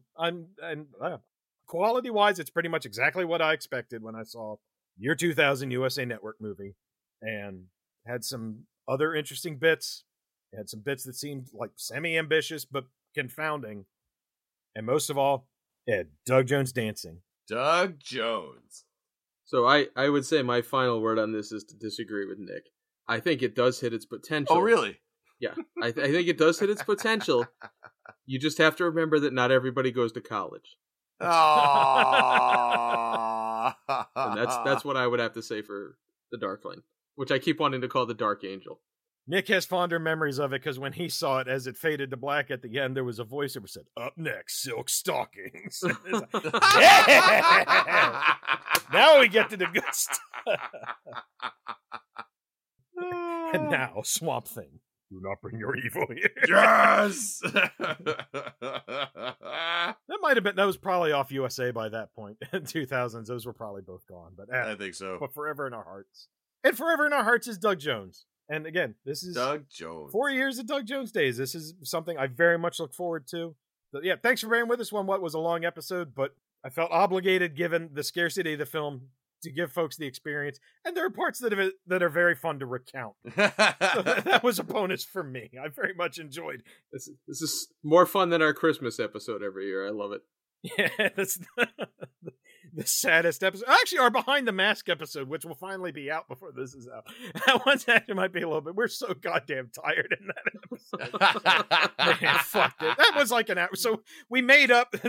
This episode's gone so long. It made up for the fact that like that one's barely an hour. It's edited at this point. It's like, man, I'm so sorry this one went long, but yeah, we're just making up for lost time on Behind the Mask. But one way or the other, we had fun watching this. We always have fun talking about Doug Jones. We hope you had fun listening to this. Thank you so much for checking out this pod. If you did like this episode, you like what you hear, if you want to leave us a review wherever you get your pods, that'd be fabulous. But the main thing is, we just appreciate you listening.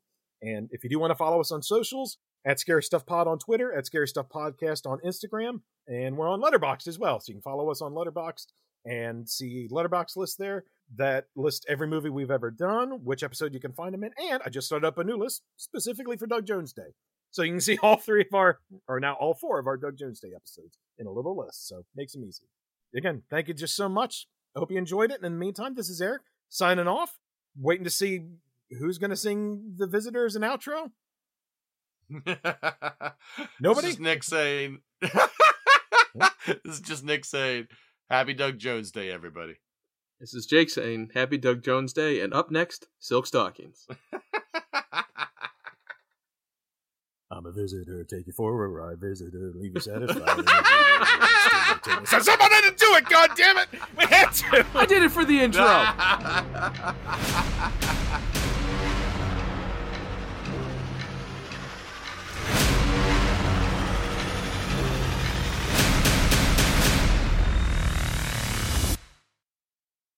She's outrageous! She's truly, truly, truly outrageous!